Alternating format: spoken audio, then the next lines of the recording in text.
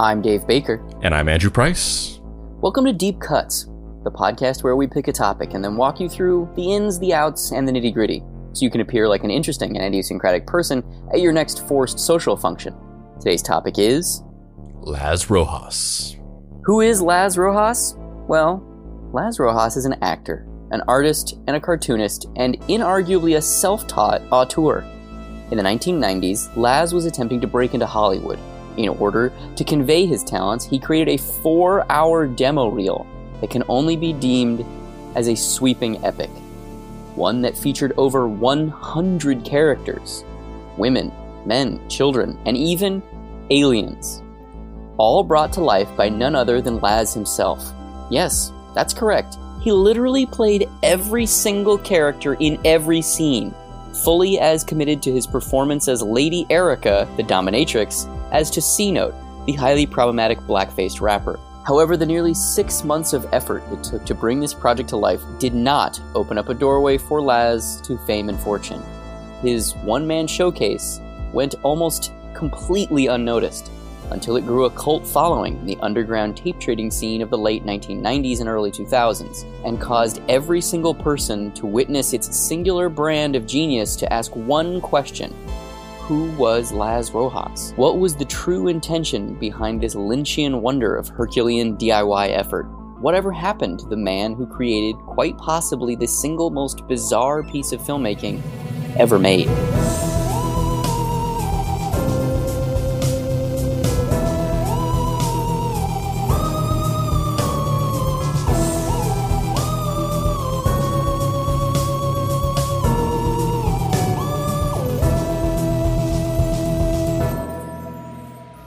And what about you? What do you do? Oh, I'm a writer. Oh, fantastic! What do you write? No, don't tell me. Novels? Songs? Poetry? I know. Movies. Everyone in LA writes movies. I must say, Captain, your security measures are most extensive. There are those who disagree with our policy of cooperation with Arachna, General, so we are forced to take precautions. You know, if I live to be 100, I'll never understand why you broke up with Tommy Gordon after going steady for 2 years. That was the worst day of my life. You know that, don't you? You know, traffic's really getting bad these days. It took me 20 minutes to get here today. That's bad. Used to take me 15. Why didn't you ride in with Darlene? She's over in your direction. Are you kidding? Right in with that I'm one of those who's going to be a late bloomer. Maybe the latest bloomer of all. But I still believe this is what I'm meant to do. And the only thing that'll convince me it isn't is if I die before it happens. The Burden of Dreams. Werner Herzog's 1982 seminal film Fitzcarraldo is often referred to as the most logistically complex film ever made. The story centers on a rubber baron who's compelled by a vision to build an opera house deep in the Amazon jungle. In order to gain the funds to do so, he concocts a plan to haul a steamboat over a mountain and use it to transport people and goods to a secluded and rubber tree-rich area of the jungle, ostensibly making himself the only conduit to this valuable resource. The film stars longtime Herzog collaborator Klaus Kinski as the titular Fitzcarraldo. The film is an impressive story of the human spirit and the willpower it takes to truly be indomitable in the face of one's own ambition. The scope and gritty reality of the film carry extra weight and gravitas due to the means by which the film is carried out. Initially, Herzog, inarguably one of the most important directors to ever work within the medium, had a 3-picture deal lined up at a high-profile American studio. So, he went and pitched them. Pitched the idea of creating a film and telling this rubber baron's journey deep into the Amazon jungle. They said, "We love it. We'll shoot it on the back lot next August." To which Herzog replied, "Fuck you. There will be no plastic solutions for this film. We will do this, or we won't." God the funny thing is, damn it. And I read this and I was like, this is the reason for this. You're not trying to draw parallels between Laz Rojas and Werner Herzog. You're trying to manufacture an opportunity to do a Werner Herzog impression. The development execs were befuddled.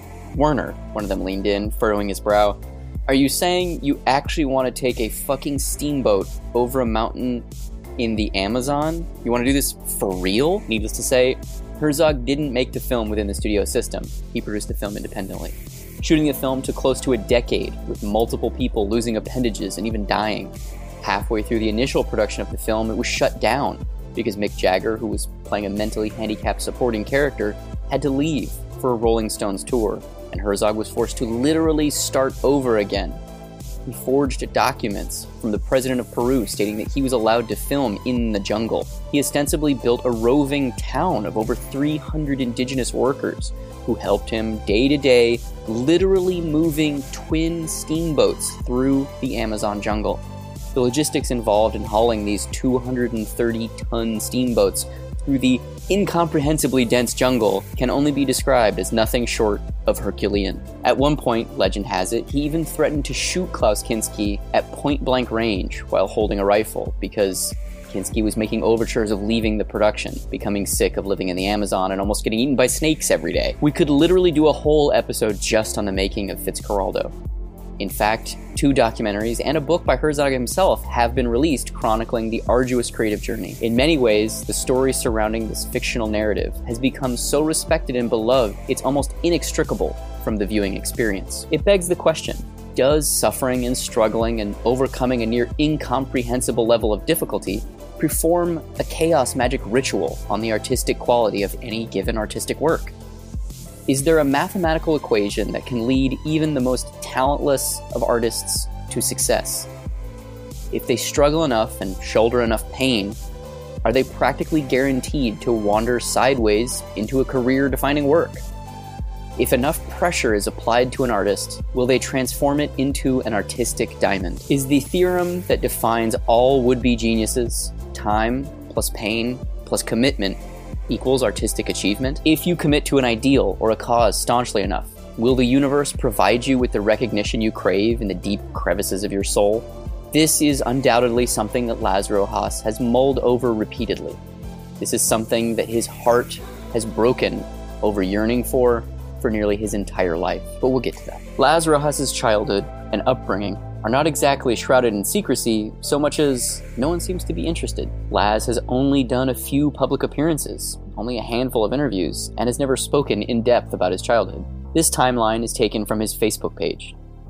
Laz was born in New York City in 1962. In 1971, he attended St. Hilda's and St. Hugh's High School in New York. In 1980, 9 years later, it's listed that he graduated. In 1981, he attended the New York Academy of Theatrical Arts, graduating in 1983. In 1987, he moved to Burbank, California at 24 years old. He spent roughly 2 years attending industry/acting workshops, honing his skills, and attempting to make connections. In 1989, he worked on an ABC weekend special titled PJ Funny Bunny. He's credited on IMDb as an ink and paint artist. In 2002, he moved to Glendale before moving to Miami in 2004, where he bought a house. In 2011, he moved back to LA, Studio City specifically. And in 2012, he claims his identity was stolen and his bank accounts were drained of all funds. Andrew, how much of that timeline do you believe? It's hard to say. I mean, I guess to answer the kind of loaded question, a lot of these things are fairly innocuous. So whether or not they're true or not, I'm sure broad strokes are, and some of these things, it's kind of irrelevant whether they are or aren't, because they're just kind of plain details that facilitate a progression of his life. But some of these things, I have a hard time believing. Specifically, the idea that he had his identity stolen and all of his money and his life savings was drained, because that's just not how banks work. Like, a bank would never just allow you to have your entire life savings stolen from you through identity theft. They would have caught it early enough to where not all of your money is taken away, or at the very least, there's a lot of protections in place to have your money given back to you if there's a data breach and somebody steals. Ultimately, it's the bank that's being stolen from. According to Laz, he spent the next 4 months attempting to juggle making ends meet with a variety of credit cards and odd jobs, and then he eventually ran aground. And he and his mother were put out on the street. For the next 4 years, they were homeless. They lived a simple yet harrowing routine consisting of living for the first 2 weeks of every month out of a motel paid for by government assistance checks. And then, when the money would run out, they'd live a transitory life of mall food courts, parking lots, and attempting to sleep in their car. This life was slowly grinding down the edges of the man known as Laz Rojas. His passion and drive to create was supplanted by the base needs of his ailing 78-year-old mother. His artistic drive was logistically impossible to feed because his energy was occupied elsewhere.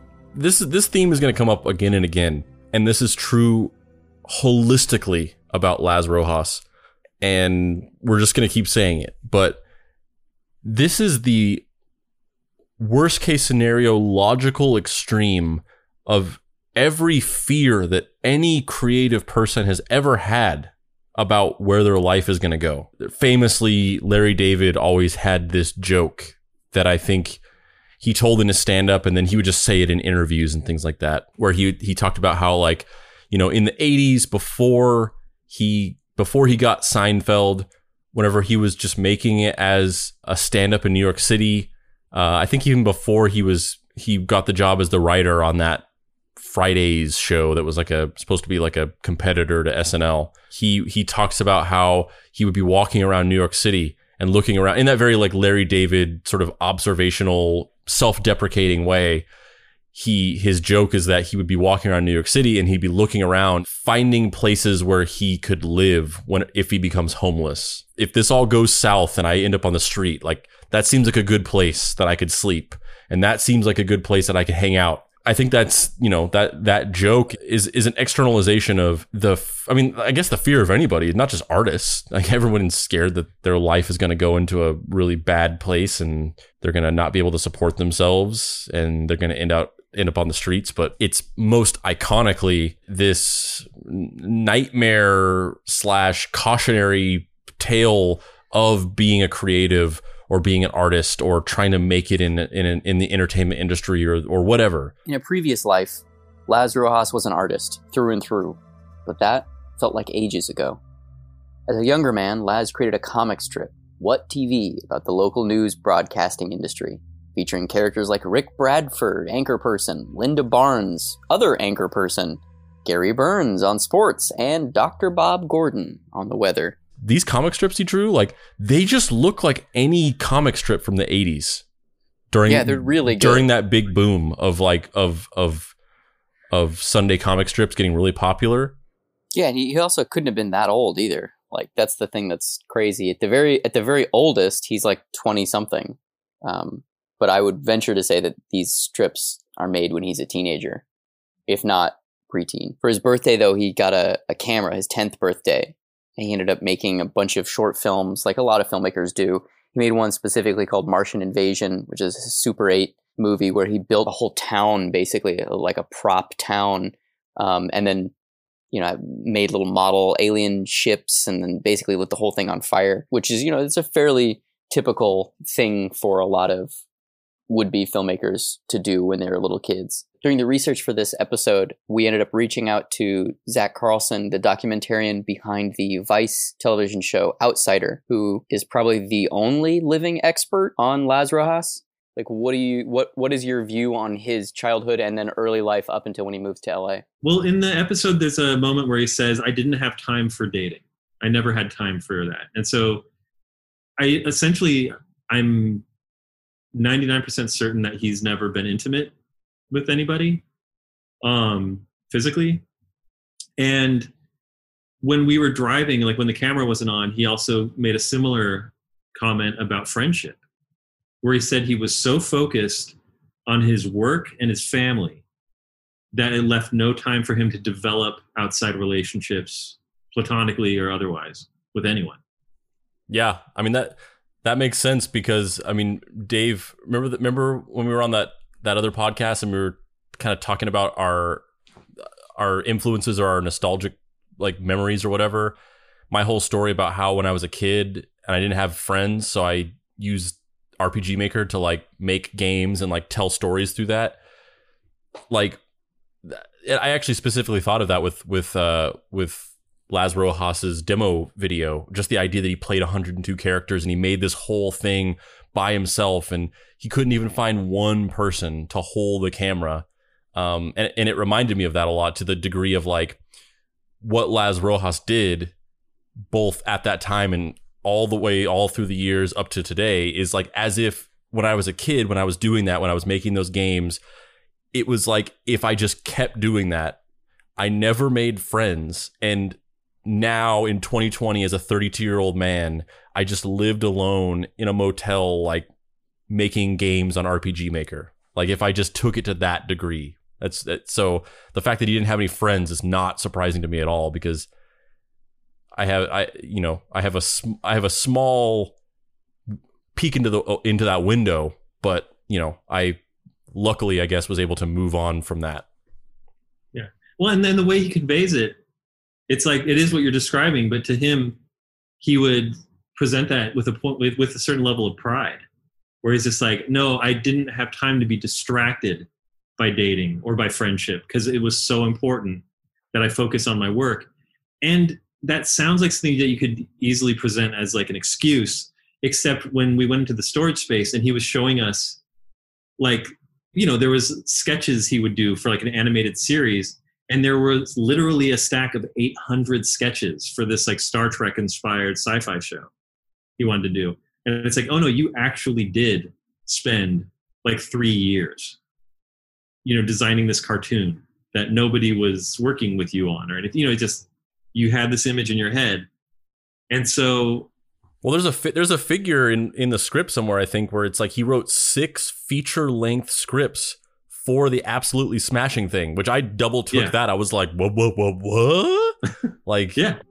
However, all that kind of turned on a dime one day when he saw an ad for a local acting school. He basically just begged his mom and dad to let him be, in this acting school so he could learn how to be an actor, so that he could then star in his own movies and be the canvas that tells the story. And they enrolled him in it, and he supposedly got the acting bug at that point. Also during this time, he wrote a novel titled The Fantastic Voyage 2, which is a sequel to The Fantastic Voyage. He also made Super 8 animated movies where he would draw every frame by hand and basically build a whole world for himself with these animated films and live action films and acting, and kind of made all of this himself. From here, Laz became interested in video games. He programmed many acclaimed mods to existing games, including the beloved Wolfendoom mod and hundreds of bots and skins created for Raven's Star Trek Voyager Elite Force game. You just keep going, and there's just more and more. Like, you could do a whole episode just on Laz Rojas, the video game mod guy. That's the thing that blows my mind the most is the video game mod stuff, because I had no idea about that. Because he did a lot of mod stuff, but specifically one in particular, he did the Wolfendoom mod, and that usually popular, right? That's like a widely known mod. It actually, there's an entire genre of video games patterned off of that mod. Like, how, I don't know if you're familiar with the video game world, but there's a lot of like unofficial genres of games that have, cropped up where there's like Metroidvanias is a really popular type of game right now. And a Metroidvania is basically a game that borrows elements from the gameplay mechanics and gameplay loop of the Metroid franchise, but also the Castlevania franchise, because they're similar, but they have these key differences. And Metroidvania games are basically video games that kind of borrow from both. And in the same vein, there is a particular type of first-person shooter that borrows gameplay mechanics from Wolfenstein and Doom, which are once again very similar types of first-person shooters, but they have some key differences. And it all comes from that mod, which I never knew that. Not only did I never know that there was like a specific author of the mod, but I certainly didn't know it was him. Right. Well, it was funny. We learned about that before we went out there, but he was evasive about it. And I got the impression that he wants to talk about his filmmaking, because in his mind, this is a stepping stone towards Absolutely Smashing. Yeah. And it's crazy because arguably, I mean, you could argue that, especially once the episode of Outsider came out, that he kind of got a little bit more recognized and known for his filmmaking stuff and the demo and all that stuff. But certainly before that, arguably, the game modding stuff was the thing that he was most successful at. Oh, I'm sure. And then he didn't want to pursue that, right? Because again, he got it in his head. I think he did that as a hobby. And then he got it in his head that he was like, okay, enough of this shit. Time for me to make my dream, you know? And then it's like, I'm sure he could have found some kind of career in games, but like the only work he'd ever had was like a delivery driver for a cookie company and stuff like that. Like he'd never really looked for even like day job stuff to support his artistic endeavors.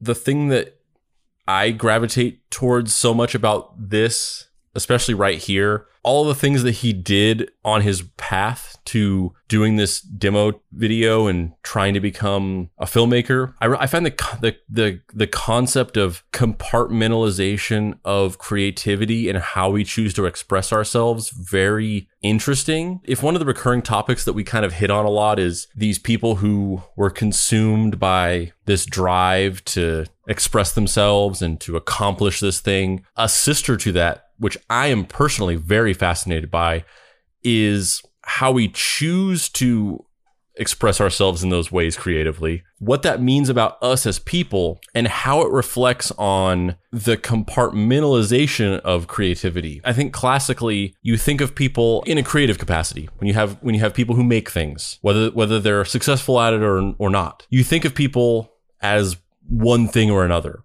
You like, oh, there's a guy who's a musician, and he's a guitarist or even multi-instrumentalist. That guy's a musician, or that person is a musician.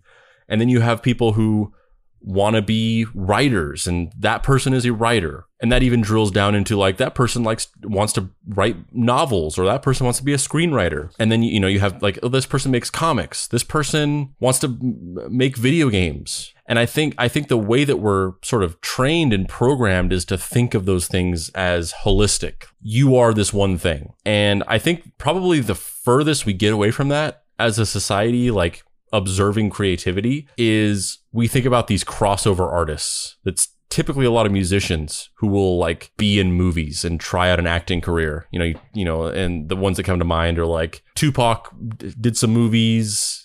Obviously, famously, Ice Cube transitioned over into like doing these family films, and you have like Justin Timberlake, who kind of transitioned over into being a movie star for a while before going back to music, and all these different things. I've never thought of myself as any one particular thing. I've poured a lot of my creativity into making music, into writing, whether it's screenplays for movies that never got made or whatever, or seriously pursuing screenwriting as a real career and selling scripts that actually, would get made, or, making sketch comedy, making internet videos, doing podcasts, whatever, writing comics, rather than thinking of it like, oh, like I'm a multi-talented person. I have all these different things that I do or whatever. I've never really thought about it like that. I've always thought about it like, I don't personally feel like I'm any one of those things. Maybe this might be a huge difference between the two of us, is like, I feel like you are very specifically one thing. I'm not at all. I don't think of myself as anything. I think of myself as somebody who makes things, and I want to tell stories in whatever way that means, even if they're not coherent stories with a beginning, middle, and end. If you're talking about music or things that are more abstract, the way that I choose to express those things, it varies from time to time. There's a time and a place for every type of thing. This is the part that fascinates me the most, was that Laz Rojas, the pinball machine that he went through, getting to this place of hitting on the thing that he wanted to do. He did all these different things. He had his round peg, and he was trying to fit it into all these different holes. And he was like, oh, maybe it's comic strips. Is it that? I don't know. Maybe it's, making stop motion animated movies. Is it that? Is it programming video games or doing game mods? Is it that? And he just went around trying to fit his round peg into all these different holes and kind of excelling at all of them. It wasn't just like, oh, I'm just kind of half-heartedly trying all these things. Like, he was very good at all these different things until he finally, to him personally, that round peg slid perfectly into place somewhere. And then he locked onto that, and he was like, this is it. To a fault, he's pursued that for, the rest of his life, and we're going to get into that. But I find that so fascinating, and I really love how that speaks to the greater idea of creativity, that people aren't necessarily always just one thing. They're just trying to express themselves in certain ways. And, you know, sometimes that expression can take many forms. Laz Rojas kind of lives somewhere in the middle for me, where he did bounce around and try all these different things, and he didn't necessarily have one specific thing that he did until he hit on something that resonated with him so deeply that he fucking slingshotted to the other end of that spectrum of like, I only do this one specific thing, and anything outside of this, fuck that. Yeah, it's like doing frequency checks on things. He had a bunch of glasses in front of him, and he was hitting them, and judging the sound that they all made. The bing bong, bing bing. Yeah. And then whatever it was about making movies, but not even just making movies, the very specific patina of making a movie where I am in it and I play a bunch of different characters. Mm-hmm. That's his specific obsession. The Klumps effect. I believe it's called the Norbit paradigm. Oh, you're from the East Coast school of thought. Oh, yes. I forgot of the divergent. We've had many debates about the Klumps v. Norbit thesis paper written by Charles Wexler Weller that came out in the mid 2000s, titled "A Body Repetitive: An Analysis of Norbit versus the Klumps." A debate which still rages on and might never find a resolution. I mean, that's really the only thing you and I and honestly disagree continues to drive a wedge between our friendship. That it really does. It widens every day. Yeah. I mean, I just feel like the blatant disrespect shown against Norbit in these scholarly circles is it's quite frankly disappointing. I can't fight every war on every front. I mean, the primary argument is that the Klumpian school of thought, it's much more wide ranging. It allows for much more diversity in, the meta narrative of the discussion. Whereas the Norbit paradigm, it's just a little too narrow for my tastes. See, the issue there is that you're conflating the specificity of the Norbitian approach to narrative.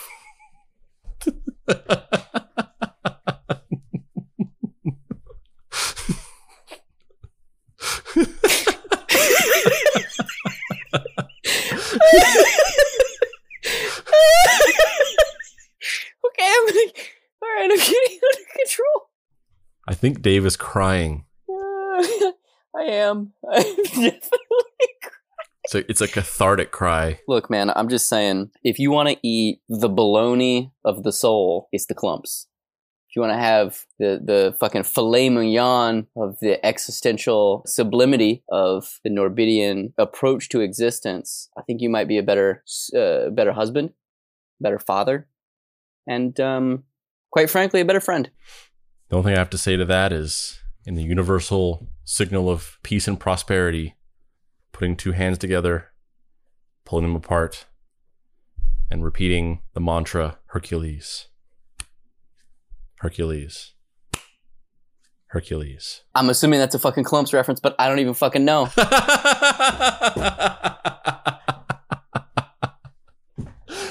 He rose to prominence within the world of video game modding, and then one day just disappeared. Why? Because he'd had enough playing with other people's toys. He wanted to finally make the films that were inside of his head.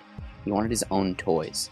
He self-produced a 50-minute VHS film titled Justice. He made 11 copies, sent it to distributors, and then didn't get any response. It was never released online, and it's never been screened in any significant length. The only time it's been shown publicly was in a promotional clip for Vice's episode of Outsider featuring Laz Rojas. And the footage is, it's basically all the footage in that sequence is just like a guy in a puffer jacket chasing a dude in a windbreaker. And they're kind of running around the desert. One of them's got a rifle. And the shot compositions are actually very competent. Like, it looks like a well-executed movie shot on VHS.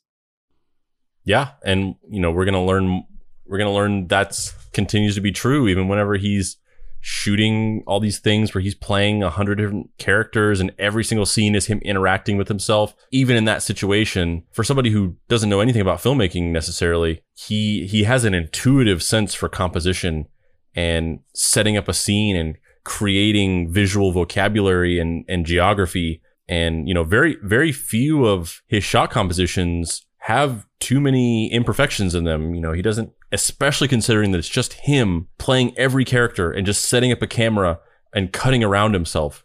It's really competently composed. Yeah. This, however, didn't get him noticed. So what did he do next? After moving to LA, he spent 5 years working, trying to make something happen. He wrote script after script after script, but nothing stuck. He wrote comedies, science fiction, and dramas. He was a wellspring of ideas, but after 5 years, nothing had happened for him.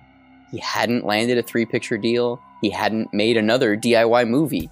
He felt frustrated, alone, and melancholy, but he wasn't going to throw in the towel. He decided to buckle down. He needed to prove to people that his acting and filmmaking ability was on another level. He needed a showcase, something that would serve as a proof of concept for his vision and ability. He came up with the idea of self-taping a demo. Not just any demo, though. He would take on a smattering of scenes from the scripts that he had previously written, and then, he would just create them, whatever it took. He'd write, perform, produce, and act in over 50 scenes, over 100 characters, and 4 hours worth of runtime. The scenes range from dramatic to humorous. He plays a 50s teenager to a mom. Where does he get the money to bring you so many presents anyway? He works. Where? At that gas station? He probably doesn't even make enough to eat. I bet that's why he comes over all the time. He's not there anymore. He's working on cars over at Al's Body Shop on First Street. A Star Trek-influenced scene from a larger feature titled Temporary Heroes features Laz playing a Doctor Strange-esque general and an alien. I assure you, General, everything is under control. Is it, Captain? In 4 months, you have been unable to track down and apprehend the people responsible for your predecessor's early demise and the escape of 2 very valuable political prisoners. A mesmerizing clip from a project called New Life features Laz playing not 1, not 2, but 5 co-workers in an office. So, when's the wedding, Kenny? This Sunday, and you're all invited. Kenny's getting married? Sure. Didn't he tell you? It's news to me. No, it isn't. I told you a couple of weeks ago. I don't remember it. Some of the other bizarre clips include him playing a German dominatrix named Miss Erica. However, none of that came anywhere near a scene titled New Life 3, where Laz plays 2 women attempting to seduce each other. I like pretty girls.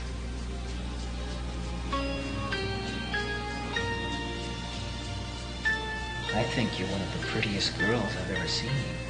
It's a shame you're so rough all the time. But tonight, you're going to be my kind of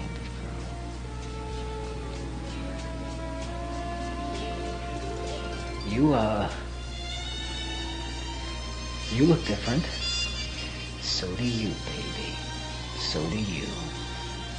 I'm so fascinated by the idea that Laz Rojas, the man, may not have ever known a woman intimately, specifically because the way that he films the female characters is erotic, and he uses his own body as the canvas to showcase the eroticism. And that is a bizarre and very, very fascinating double helix of something. I don't even know, it's just like, I'm exploring sexuality in a like mimetically sealed Mobius strip where the way I'm interacting with women is through my own body. Yeah, that's actually really beautifully put. He had one close female friend, I think in college. And I got the impression that maybe he would have been interested in pursuing a relationship with her, but it was not meant to be. I mean, he essentially said as much. And then at that point, he's like, well, tried it, didn't work, moving on. And so if there was an inspiration for him outside of fantasy, it was this one like platonic friendship that he had. Well, it's interesting. I've never had a conversation of any length at all about Laz Rojas that did not come around to a discussion of sexuality, because he's so traditionally Catholic. that like any sort of flexible sexuality is just completely forbidden, right? And so he mentions it in the interview, but he says like, you know, people online, they say I'm gay. I'm not gay, you know, and I think to him, there aren't like levels of transvestitism or, you know, curiosity around sexuality or the presentation of gender. That was, you know, that was a specific thought that I had. You know, watching those things doesn't, you know, for me, I don't sit there and go like, oh, he dressed like a woman, he must be gay. Right. But I definitely think, and I'm not saying this in a negative way whatsoever, but you know, his, as Dave said, his exploration of female sexuality through his own body, dressing up as women, that specifically that scene where it's two women seducing each other, and just his general, you know, depiction of women in anything that he's done. It's very clear to me, at least, that it's not just, oh, I needed female characters in my thing, so I dressed up like a woman. Like he finds some kind of outlet in that, I think, for sure. Oh, I get that impression. Well, he made what, like 5 or 6 of these music videos where it's just slow motion lingerie. Yeah, you know, like that. Like that's a lot. That's quite a few. You know, so I think there's no question that he's discovering something, that he's uncovering. Mm-hmm. After finishing his principal photography, Laz spent months editing the footage together, laboriously adding soundtracks and overdubs, and precise editing, all with just the tools that he had on hand, which consisted of 2 VHS recorders. After completing editing, he produced a number of VHS tapes and mailed them to producers, production companies, and casting agents. He was waiting. He was sure his big break was right around the corner. All of this work was going to pay off, or was it? I feel like just based on the strength alone of, and maybe people just couldn't recognize it.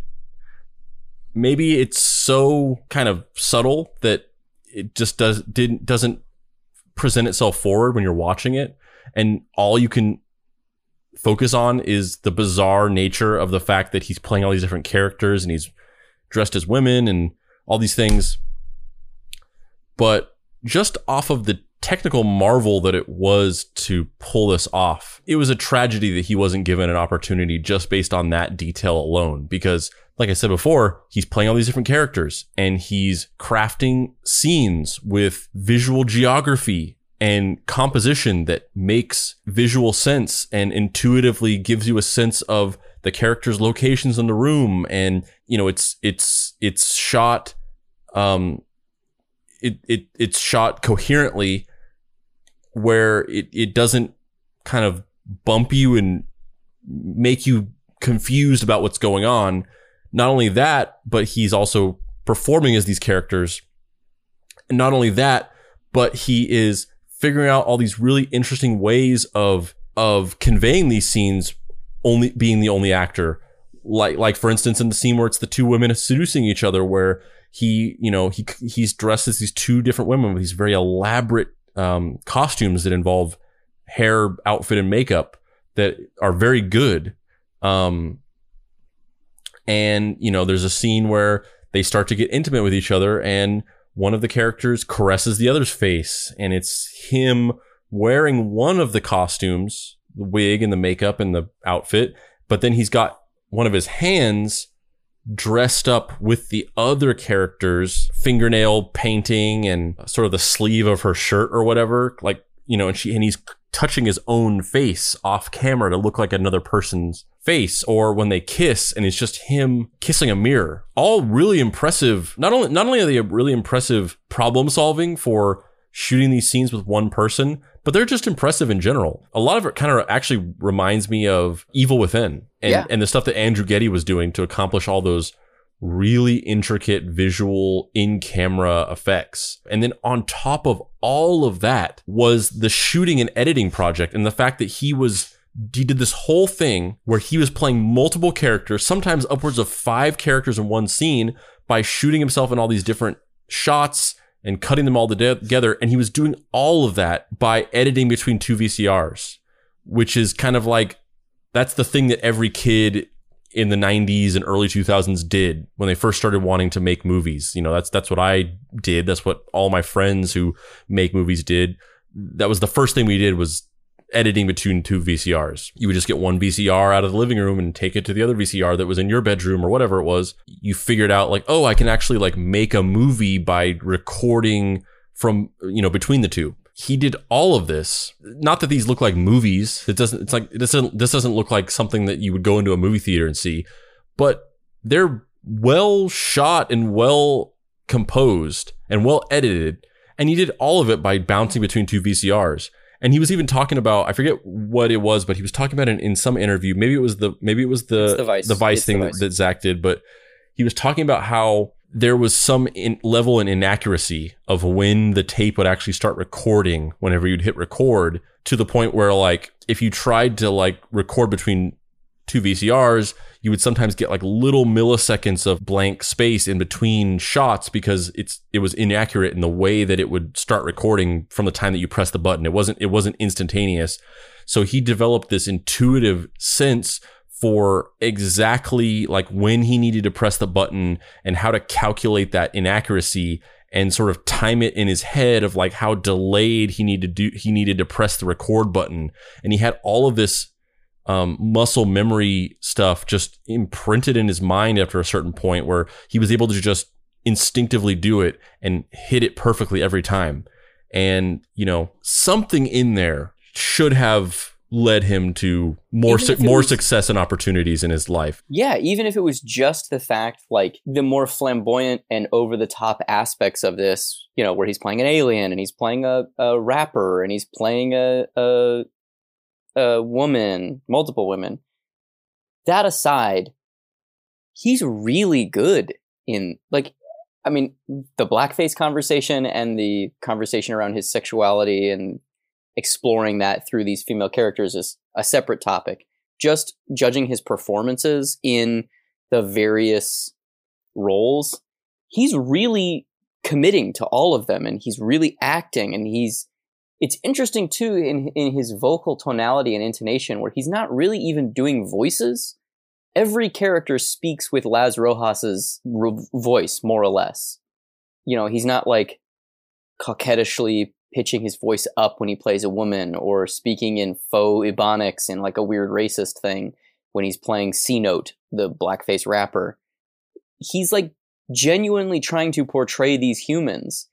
And in some of the cases, it becomes kind of hypnotic, where you kind of forget that he's playing all, I mean, you don't really forget, but you know, like in, especially the ones where he's playing 4 or 5, 3 characters, you're not really looking at him doing these things at a certain point. You're just kind of, you're in the moment with him because he's such a charismatic person. Even his sad, because a lot of these are, you know, characters arguing or in moments of conflict with each other. And so a lot of the narratives in these demo reel scenes are people sitting around a table talking sternly to one another.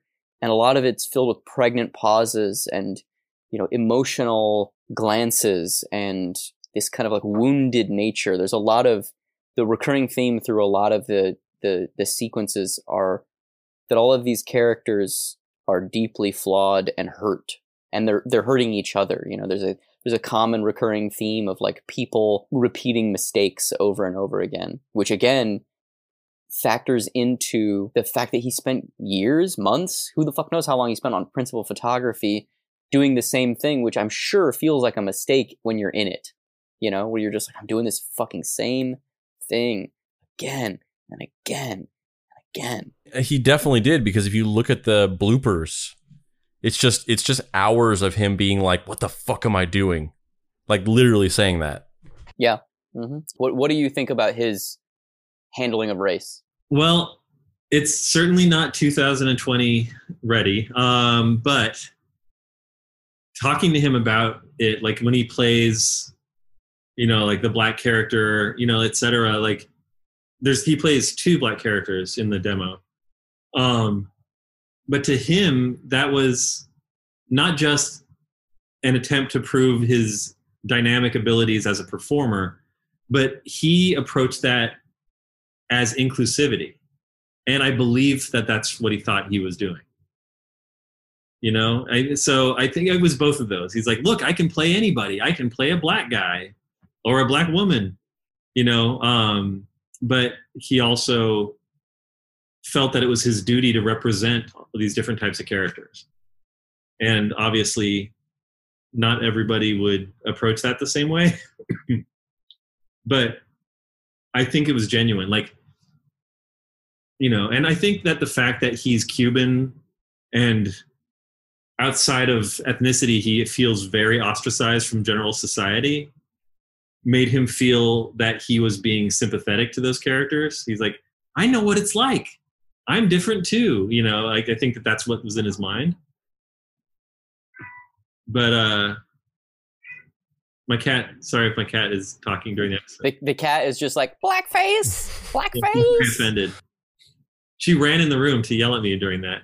Yeah, I you know, in reading interviews with him talking about that, both in your episode of Outsider and some other interviews that I read with him and stuff, you know, the thing that he talks about of, he specifically says basically what you just said, but he kind of says it in a way of like, you know, if I hadn't had black characters in it, people would have been like, why are there black characters in it? Right. I don't necessarily think the logic of that is airtight. I don't think anybody would have, when you put out a thing, when it's you as a person playing all these different characters, I don't think anybody would have been like, where are the black people? Or even women. I think if he made a thing by himself and it was all men, I don't think that would have struck anybody as off if he did not portray women. But I guess I understand it conceptually, if, you know, with what he said and the way that he justifies it, or the way his explanation for it. I can understand conceptually if you are a person that does not fully seem to understand the historical and cultural significance of blackface and what it means. Right. I can see you thinking in that way of like, oh, I just need to represent these characters because I want to have all these different diverse types of people, and I don't want it to just be, you know, people like me, and that naturally extends itself to, I'm going to play a black person, a black guy, a black woman. I understand it conceptually. If you don't fully grasp the significance of what blackface sort of represents. I don't know. I mean, this is obviously, I'm coming from a place of white male privilege, you know, I'm sure, but like, I'm a huge believer in sincerity of intent. And I feel like somebody can fuck up something unbelievably, but if they meant well and they were truly trying to do something right, I will personally forgive almost anything, you know? And I don't mean like somebody thinking like, oh, if we get rid of minorities, we'll have a better America. Like, that is an aggressive negative. But if somebody's just trying to do something genuinely positive and they do it all wrong, I will still look at the positivity in their intent and appreciate it. And I really, after talking with him, believe that that's what it was, is what you're saying, you know, and how he described it. Like, I think it never entered his mind that might hurt somebody or might make them feel misrepresented. Like, he just thought that they would feel represented, you know? And so I totally understand why people do not like seeing him in blackface, but I also believe that there's a genuine innocence to his intent. Yeah, I mean, it's pretty off-putting, but it's pretty off-putting. It's pretty off-putting, but you know, I mean, I think that I agree with the emotional core of what you're saying, that he just literally didn't know any better, you know? Yeah, like I wouldn't do it, you know, and I don't think it should be done. Yeah. Yes, absolutely. Yeah. But lacking that self-awareness, probably not fully grasping, like I said before, like I repeated a couple times, the cultural significance of it. And as you said, just genuinely having a particular intent that was meant to be one way, even if maybe it accomplished the opposite because of large blind spots that he had. Ultimately, he did not receive any acclaim from any industry people he had sent the tape to. He just got a single response back, which said, "You have no talent. You'll never get anywhere."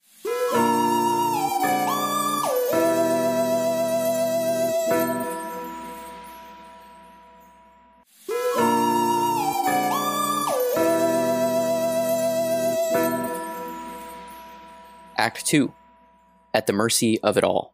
In 2016, Vice approached Rojas about appearing on a new TV show they were preparing called Outsider, all about outsider auteur filmmakers who refuse to relent to the traditional way of telling stories. One of the things that Andrew and I talk about is how there's a lot of like weird kind of classicism around outsider artists, and kind of this weird like, look at these freaks, they're so insane. And like, look, yes, of course, some of that is it's just there and inherent and okay. But the thing that I loved so much about your show and the way you guys handled it is that you made a point to not be punching down. You made a point to depict them as humans who have feelings and are complex. And, you know, it would have been really easy to make Laz Rojas, and, you know, as you said, there's some stuff that we don't know publicly, so maybe you'll enlighten us into how actually unstable he really is. But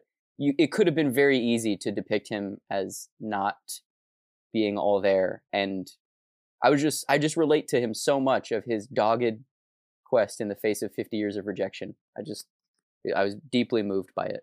I made a list of the people who give me momentum, like not just inspire me, but people who actually make me pretend that life is worth living. Yeah. And I realized that like everyone on that list, with like maybe 3 exceptions, like died broke in obscurity, like all of them, you know. But that wasn't discouraging for me, you know. That wasn't a disappointment. I was just like, oh, you know, Rod Serling did well for himself. There's a few names in there, people who succeeded, or like Ernie Kovacs. But like, I was actually proud that it's like, well, I'm glad someone appreciates these people. If, you know, like they didn't die without reason, you know, they didn't live without reason, really. Yeah. You talk about this a little bit in the episode, but how did you find the tape originally? How did you come to him? It's funny because I'd seen clips from it there's a friend of mine named Adam in New York who had, like, before Everything Is Terrible, before TV Carnage, there would just be people that would make their own little mixes. And it was, you know, just like there was pieces of it, but it was always the stuff of him playing women. But it wasn't like supposed to be, I didn't get the impression that it was supposed to be hilarious that there was a man in drag, or that it was poking fun, you know, at his sexuality or anything. But it was just, I think, people being amazed at these scenes of like these women arguing that were played by this guy. And so I remember this videotape where it was the famous shot of the monkey sniffing its finger and falling off the tree, and then the Laz Rojas stuff, and then the Japanese commercials with American celebrities in them. And I was so fixated. This is in like 2002. I was so fixated on the Laz Rojas stuff, but there was no context for it, where we didn't know his name or anything. Yeah, it's just like, what the fuck is this? What's like, it from? It's on a camcorder. Yeah. You know, like, I'll never figure out what this is. And then it was in like 2000, 10, that Tom, who was a video artist guy that worked with the Cine family, just brought up the Laz Rojas thing. I'm like, I don't know who that is. And then I saw a piece of it in the office when he was editing, and I was like, I do know what that is. And I was so excited because it had been, 10 years since I'd seen it, and I didn't know what it was. And somebody's like, yeah, I think he lives in LA. And I just was like, oh my God. I got so excited.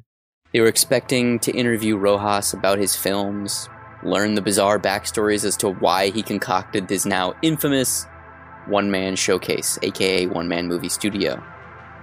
However, what they got was so much more. There are times when I wake up and I think, I'm like in an alternate universe. It's like I had lived my life for 50 years, and then all of a sudden, everything changed. I thought the time had finally come where I was going to get some kind of career traction. And suddenly a big brick wall suddenly appears in front of you, all of a sudden, out of the blue, bang! Everything just came to a complete stop. Laz told us that his identity was compromised 3 years back and the family's savings wiped out. He and his mother were unable to recover the funds, and they were evicted from their apartment soon after. All the money in my bank account disappeared. I had like 20 grand just vanished. Now, I had had excellent credit for 25 years.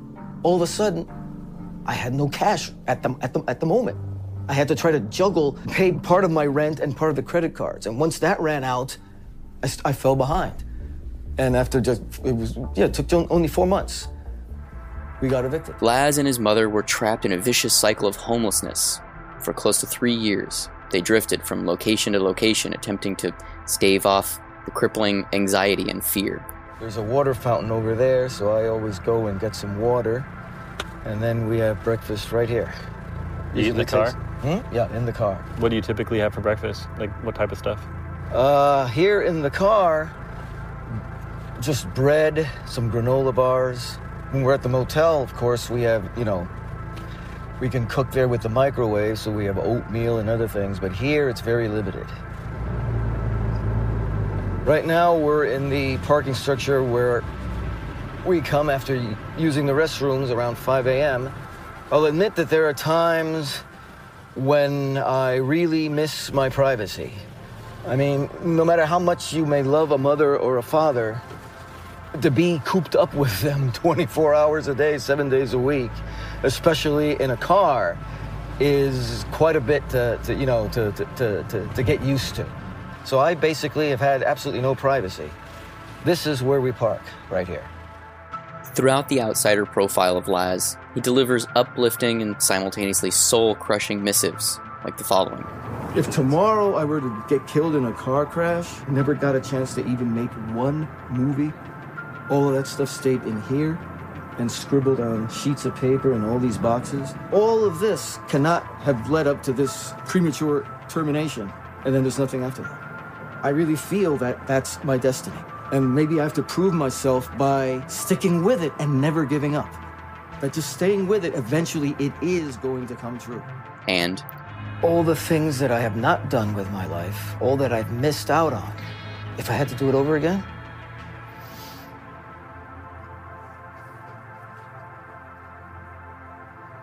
I would. When I made this choice to pursue this, it was like, this is my destiny. For some people, it happens early in life. For other people, it happens later in life. Maybe I'm one of those who's going to be a late bloomer. Maybe the latest bloomer of all. But I still believe this is what I'm meant to do. And the only thing that'll convince me it isn't is if I die before it happens.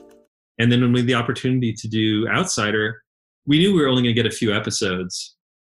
And so Miami Connection was the big introductory one because that movie is, just has a wider audience. And so it's more marketable. And then David the Rock Nelson was an easy sell because, he's a filmmaker that has a very unique mind and behavior pattern. So it's an easy pitch.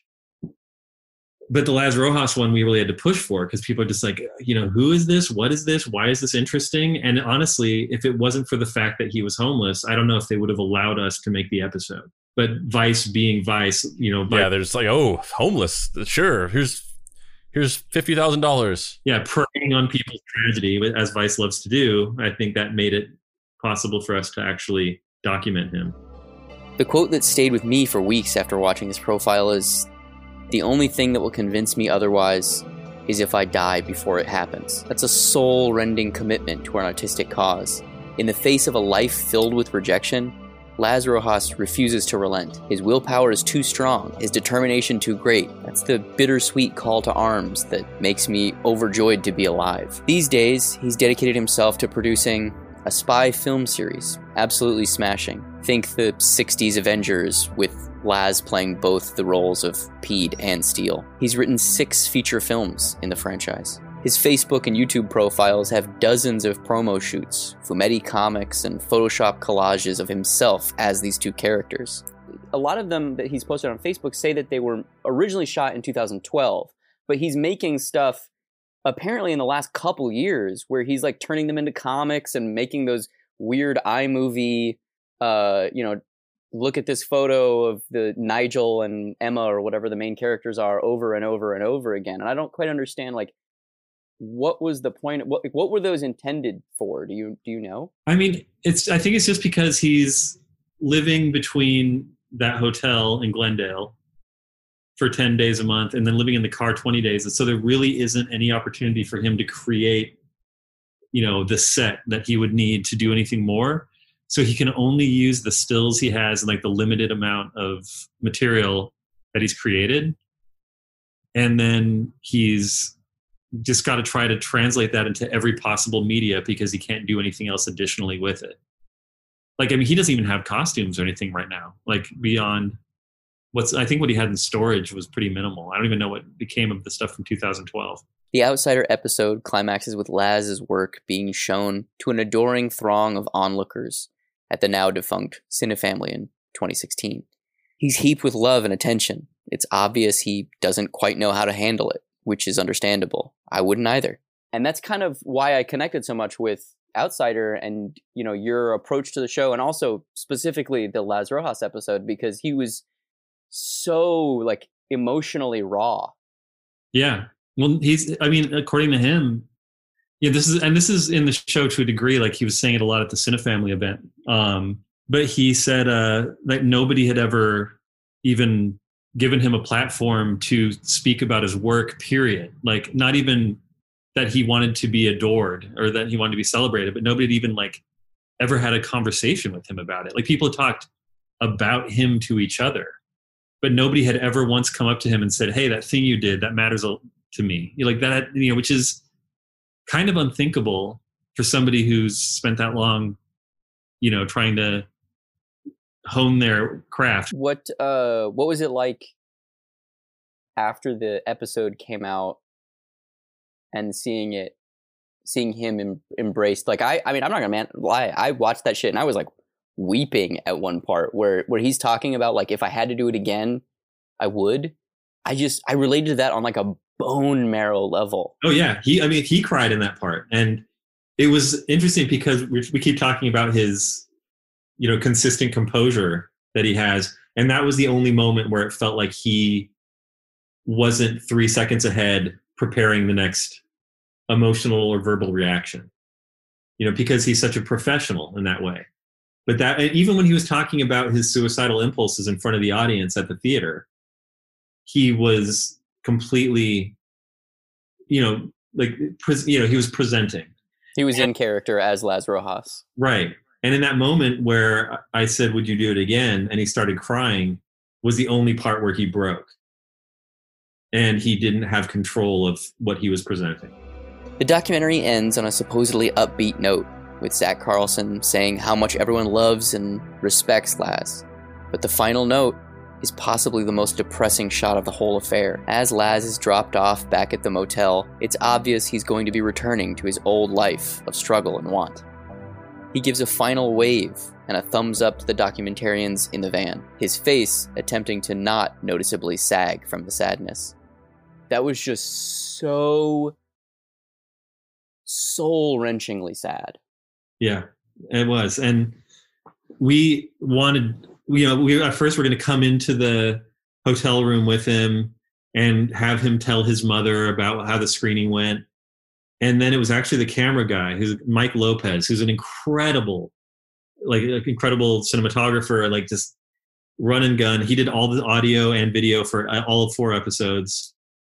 Like, amazing. And he said, we're in the van, and he said, "Wait, let's just get him walking into the room. Like, let's just let that happen."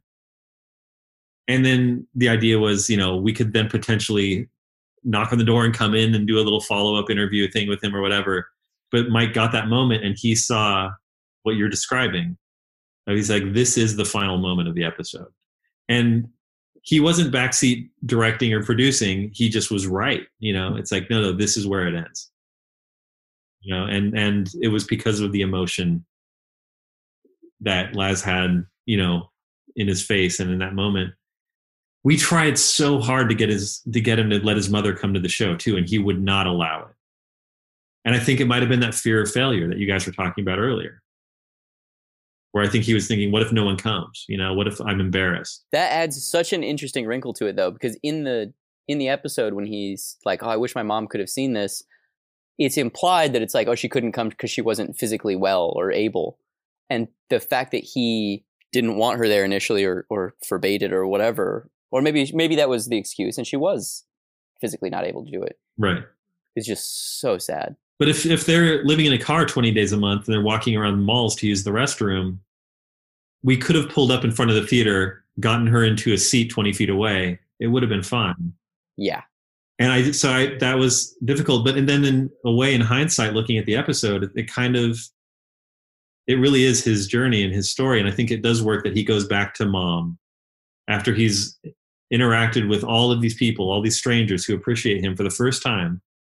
And he goes back home to mom and the bologna sandwich in the microwave. And, I think that's just what he's returning to as his real life, as you said.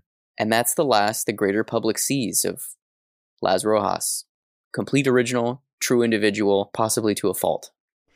I feel like that moment, that culmination of that whole episode, or maybe just specifically the screening that happened, culminating in that scene that ends the thing, is this really pitch perfect microcosm of the duality or the dichotomy of the entertainment business or just creative artists in general. Laz Rojas's situation is the logical extreme of it, of going from being at this huge event in your honor where hundreds of people are applauding you and hanging on your every word and telling you how much they admire you and, crowding around you and wanting your autograph and getting things signed by you.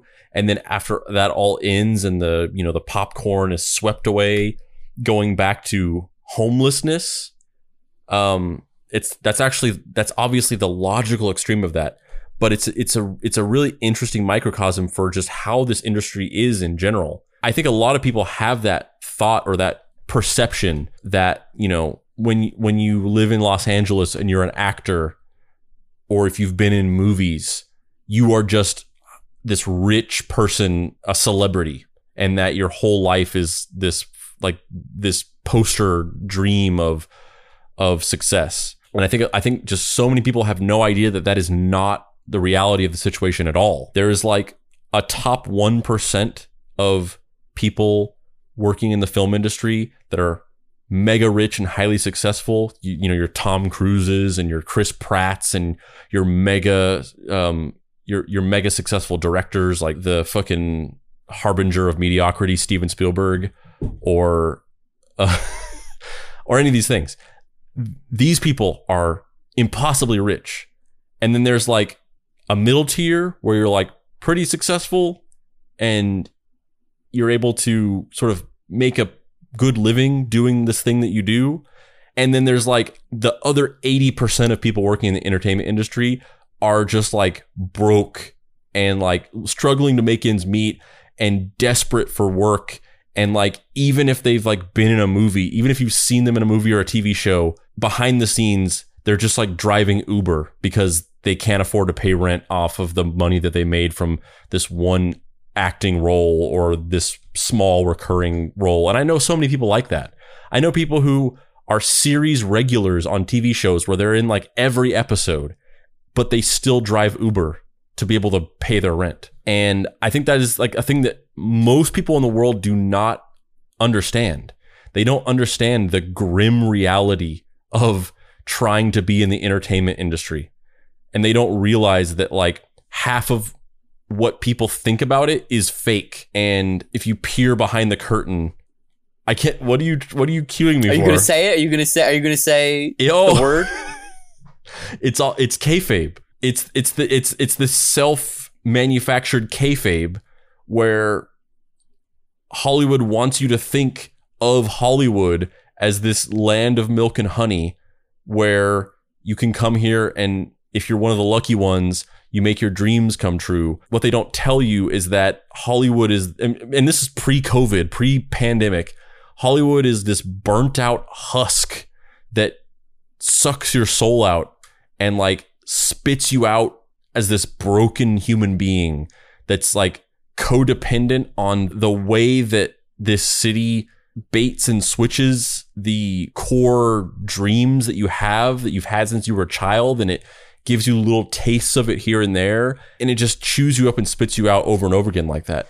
And there are very few people that push through, and I'm not saying like all these other people are just failures. A lot of these people are making a go of it in their own way, either being successful or powering through, making moves, creating good art or creating good things, and people are actually seeing them and actually liking them and actually consuming them, but they're not making all this fucking money from it. They're struggling to pay their rent every month so they can stay here and keep doing it. And I think that is something that nobody has any idea about. Even somebody like me, I think to the degree that I already understood that just from being a person that is interested in the topic and has looked into it further than your average person, even somebody like me moving here, my mind was kind of blown learning the grim reality of it. I think my first introduction to sort of learning that reality was having lived here for less than a year, working at companies, getting into a management position, overseeing a team of creative writers at a media company, hiring for writer positions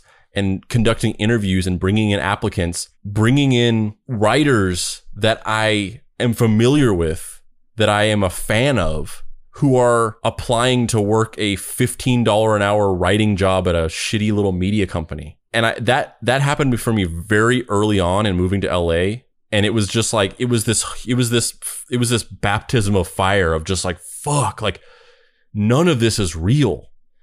Like this person who has created things that I really like, and as far as I know, are these significant pieces of cultural real estate. They're desperate enough to work some entry-level $15 an hour job. That moment at the end of that Vice mini doc where he goes from the screening back to his apartment and that look on his face as he shuts the door, it just speaks all of that in a moment. However, for those in the know, those sacred few film fans that are compelled to seek out and dig and find the gems shrouded in obscurity, this is where things take another turn. Created on March 18th, 2016, Sarah Johnson started a GoFundMe page for Laz and his mother. The page reads, "Tireless filmmaker Laz Rojas and his 78-year-old mother have spent the past 3 years homeless. Through it all, they've maintained hope and nobility and now have a steady income. If you were to meet them, you'd never guess their situation. But as they were nearing what we were hoping was a housing resolution, Laz's mother fell and broke her hip, making their struggle much more dire. She's currently in the hospital awaiting surgery. He's at her side during the day and back on the streets at night. Laz and his mom aren't looking for handouts or temporary fixes. In fact, this GoFundMe effort isn't their idea. What they do need is a very modest amount to get them into a rental so she doesn't have to do her recuperation while sleeping in a car. Once the deposit and initial rent is paid, they can cover the rest of their expenses indefinitely. Naturally, 3 years of homelessness hasn't been easy on their rental or credit history. So aside from donations, we'd also love to hear of any potential guest houses or apartments that wouldn't necessarily require a formal credit check. Most of all, they just need to feel human again. So anything that we can all do at any level will genuinely make a difference. Immediate funds will get Laz into a motel room near the hospital so we can at least not be on the streets while she's in surgery today, Friday the 18th, and while we find a place that will accept their history. Sincere thanks on behalf of the Rojas family." Thanks in part to the awareness that the Vice doc raised, the page has $16,292 attributed to it. Ultimately, he and his mother were able to find semi-permanent housing. Behind the scenes, things were looking up for Laz as well. What exactly was happening? Well, he didn't quite say during this time period. He would log onto Facebook and he just seemed happy, fueled by a new creative drive. He posted loads of absolutely smashing character portraits and comics over the next few months. Then, as those months turned into years, things started to take a downturn. You know, Vice doesn't pay anything, but like I put as much money as I made making that episode into the GoFundMe, like all of it, because I thought, we're all going to collectively save Laz Rojas and his mom. Like, we're going to make this change. And that's why it was so crushing when that support just kind of funneled into oblivion. Yeah. It is, you know, we have our theories and stuff, but it's like nobody knows how or why they stayed on the street. What was also interesting is that Laz has a brother who lives in Florida who is willing to take mom in, and him. He has a brother. He has a brother in Florida? Yes. Who says, you guys can come live here.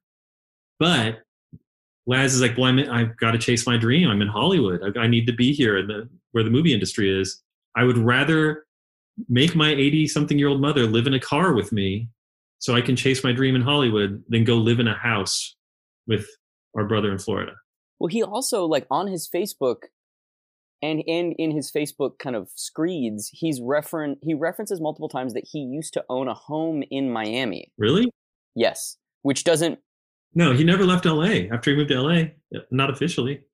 I mean, I don't know. That's just what he wrote. What you're saying, if he does have a brother that lives in Florida, that to me is, I and my mom went to stay with my brother to visit for a while. And then we came back to LA, and I'm going to tell everybody that I used to own a home, which is actually my brother's home in Florida, right, or something along those lines. Like, he's almost kind of like put together this elaborate internal sense of kayfabe or something, where he's like, these are the data points I can use to build up this story to make it seem plausible or something like that. I don't know. I mean, it would not surprise me if he had to structure something in order to manufacture a reality that he was more comfortable with. Like, because he seems like a person who really needs he really needs to make life meet the fiction that he's written. And that's not an indictment of him. I mean, that's just what he needs, you know? I can't recall if we mentioned, but he's never been apart from his mom. And I'm sure you noticed in the episode that the room that they use is a single bed. You know, and so like their link and his need for that specific security is so intense that I think a lot of his life is creating a fortress from reality. Yeah, because even if he didn't want to move to LA or Miami and give up on the dream or whatever, why can't his mom go? Yeah, it's because, you know, she's part of the story. Yeah. When Laz did return to Facebook posting in a meaningful way, things had changed. Things were different. His posts were filled with venom and anger. Something was going on behind the scenes. Something wrong. When people came to him after the Vice episode, like, there was this guy I knew who's like, hey, you know, I'm casting for commercials. I'll put Laz Rojas in commercials right now, like a Pampers commercial or whatever, you know, and pay him. And you get paid a lot of money for commercials. Every time they play, you get paid again. And Laz turned it down because he's like, no, I'm only going to make Absolutely Smashing. And it's like, you're living in your car. This is a job, an acting job. You can have it. And he's just like, no, only this. And it was it. Like, no, and nobody could even hire him. Like, 4 people tried to hire him that I know of. What degree of that do you feel? I believe that for the most part, the idea that he's just so dedicated to that vision that he's completely uncompromising in accepting any distractions whatsoever from it. But what degree of that do you feel is maybe, like, in a way, self-sabotaging? He just wants to live in this compartmentalized narrative. Why wouldn't you? Like, that's not going to distract you from doing this. Like, you go and shoot a commercial, it takes like a day, and then you're done with it, and then you go back to doing whatever you're doing. Like, I don't feel like that would really distract you too much or throw you off from achieving this goal or whatever. Oh yeah, and it's fear of failure, you know, right? It's like all of these types of things are rooted in fear. You know, there's no other reason why he wouldn't do it. And there was a point when he turned down this friend of mine is named Theo, and who was doing the commercial. And I contacted Laz and I was like, you know, there's no reason to say no to this. And I said, you could put this money towards making Absolutely Smashing, right? Like, you're going to get paid, whatever, 10 grand. And he said, Absolutely Smashing is a $30 million movie. If they want to pay me $30 million to make a commercial, I'll do it. And I was like, that's the only version of this movie that can exist. It needs to be a major studio giving you $30 million to this movie. And he's like, yes, it's that or nothing. And I was just like, what do you say? Like, how do you tell somebody like, well, you're fucked. Like, that dream will not come true. I mean, no one wants to say that. But there's only one path. And if that path can't happen, there is none.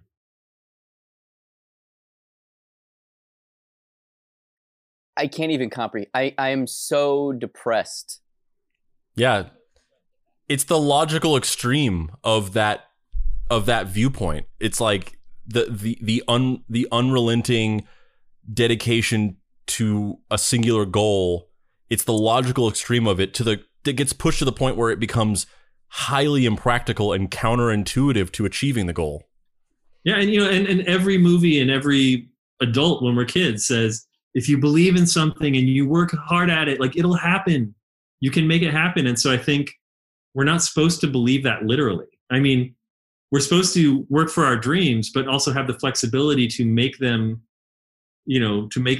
happen in whatever way we can, like by any means necessary, instead of by one specific set of predetermined means that you've envisioned when you were 12 years old. I mean, and you basically lobbied for him to take the job, right? Yeah. You were just like, what? Yeah. I mean, I contacted people I knew who did production work in LA saying, hey, you should use this guy.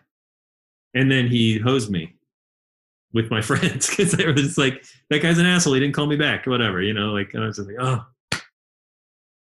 And then he contacted me 3 weeks after he turned on that commercial and asked me to have some groceries delivered to his hotel room. To like pay for groceries, which I did. I can't. It just doesn't make sense to me. Like that doesn't even feel like a standard, a cross to bear and an artistic ideal to live up to. That feels like something else. That feels like, I don't even know. It feels like, like Andrew's saying, like fear of, or like you're saying, fear of success, fear of failure. But it just feels like there's a missing puzzle piece in all of this. Like it's just like there's something not quite lining up. No, I agree. I mean, and that's the thing is, I think that's a consistent theme with him is, like there's something else that is unspoken. There's a reason why this happens or why this can't happen. And I think it's all that there is a single unattainable version of reality. And he's just going to focus on that as maybe possibly a safety mechanism. But outwardly, just like, this is my dream, and I cannot deter from the path to my dream, or else it'll ensure that it never comes true, which is arguable. I feel like you take a winding path to your dream to make it possible for it to come true. Yeah. I mean, even just the incremental success or iterative success of like, you do one commercial, you don't want to be in it, but you do one commercial because it'll get you groceries. And then you do another commercial, and then that maybe leads to a bit part on a sitcom. And then that leads to, a recurring role on a drama. And then all of a sudden now you're a little bit more of a known commodity, not just this freak outsider. Because the craziest thing about him, which you're obviously aware, is that he's actually a good performer. Yeah. Like, it's really, really weird. I mean, Quentin Tarantino played a fucking Elvis impersonator on an episode of Golden Girls, and now he gets to make like $200 million Sergio Leone fan films. Like, the idea that you should not make these detours because they will throw you off from achieving a goal, or this idea that like, you can't compromise whatsoever. It's just, like I said before, it's counterintuitive. Like, he's actively preventing himself from making any chess moves forward by refusing to do something like do a commercial or whatever, when that would not fuck with his shit at all. It just wouldn't. No, I know. And he maintains that it's a bastardization of his, of his work or of his life or of his abilities or his whatever. Which leads us to quite possibly the most ominous thing that Laz has ever posted on social media. On July 10th, 2020, at 12:53, Laz Rojas wrote on his Facebook page, if I don't post here on Facebook after September, if you don't hear from me ever again, I want all of you to know it will be because of Eddie Moretti and Unbranded Pictures LLC will have forced me and my mother back on the streets and signed our death warrants by refusing to pay me 1 cent of the thousands of dollars they have owed me for over a year. This is a deliberate and calculated effort to achieve our destruction. There can be absolutely no doubt whatsoever based on their behavior, and as such it is pure evil. It simply cannot be described in any other way. In the past, I have kept most of the details of this situation private, but I have reached the point where I am compelled to publicly reveal as much as possible and really don't see how doing so could possibly make matters any worse. So I am disclosing all of my email communications with these people since June of last year. For anyone interested, at the link below you can download a zip archive containing all of the emails, each in PDF format and in chronological order. You'll see that most of the emails are from me to them, since they replied only a scant few times, and even when they did, it was to briefly promise to contact me later on and then never bothered to do so. And at the bottom of this post, there was a zip file with a complete catalog of every email he had sent or received from Vice Media, Eddie Moretti, and a lawyer named Stu Goldstein. The labyrinth contained within is one filled with a man railing against a system, lost within a maze, quite possibly of his own making.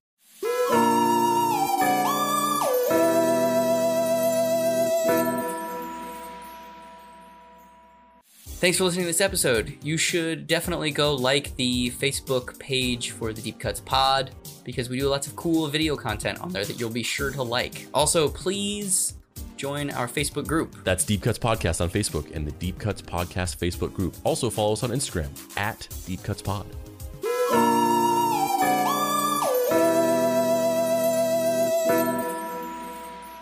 Act 3. If I die before it happens. The first email that Laz includes in the dossier of film industry correspondence is from May 30th, 2019. A woman named Sarah Bloom, an employee of Unbranded Pictures, wrote, Dear Lazaro, reference is made to the Life Story Rights Agreement, the Life Option, between you and Vice Media LLC, Vice, dated June 3rd, 2016, as assigned by Vice to Unbranded Pictures LLC, Unbranded. All capitalized terms not otherwise defined herein shall have the meaning attributed to them in the Life Option. The present letter is to notify you of our intent to extend the option period pursuant to Section 2B of the Life Option for an additional 36-month period. All other terms of the Life Option shall remain in full force and effect between you and the undersigned. Yours truly, Unbranded Pictures LLC, per Eddie Moretti. Suffice it to say, Vice and Unbranded were moved by Laz's story. They optioned his life rights after his appearance on Outsider with the intention of making it into a feature film.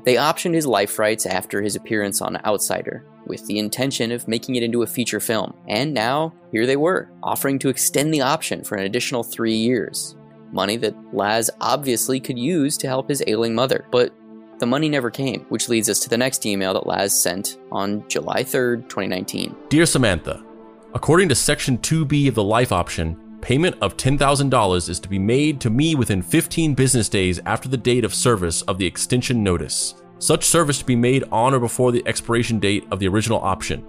However, as of today's date, 22 business days after expiration of the original option and 24 days after service of the notice, this payment has not yet been made to my bank account. Best regards, Laz Rojas. He sent another email on August... Oh, boy. I had to make the email bigger. Couldn't see Yeah, it. Sure you did. I don't even know what you're implying by that. Of course you wouldn't, you clumpian fool.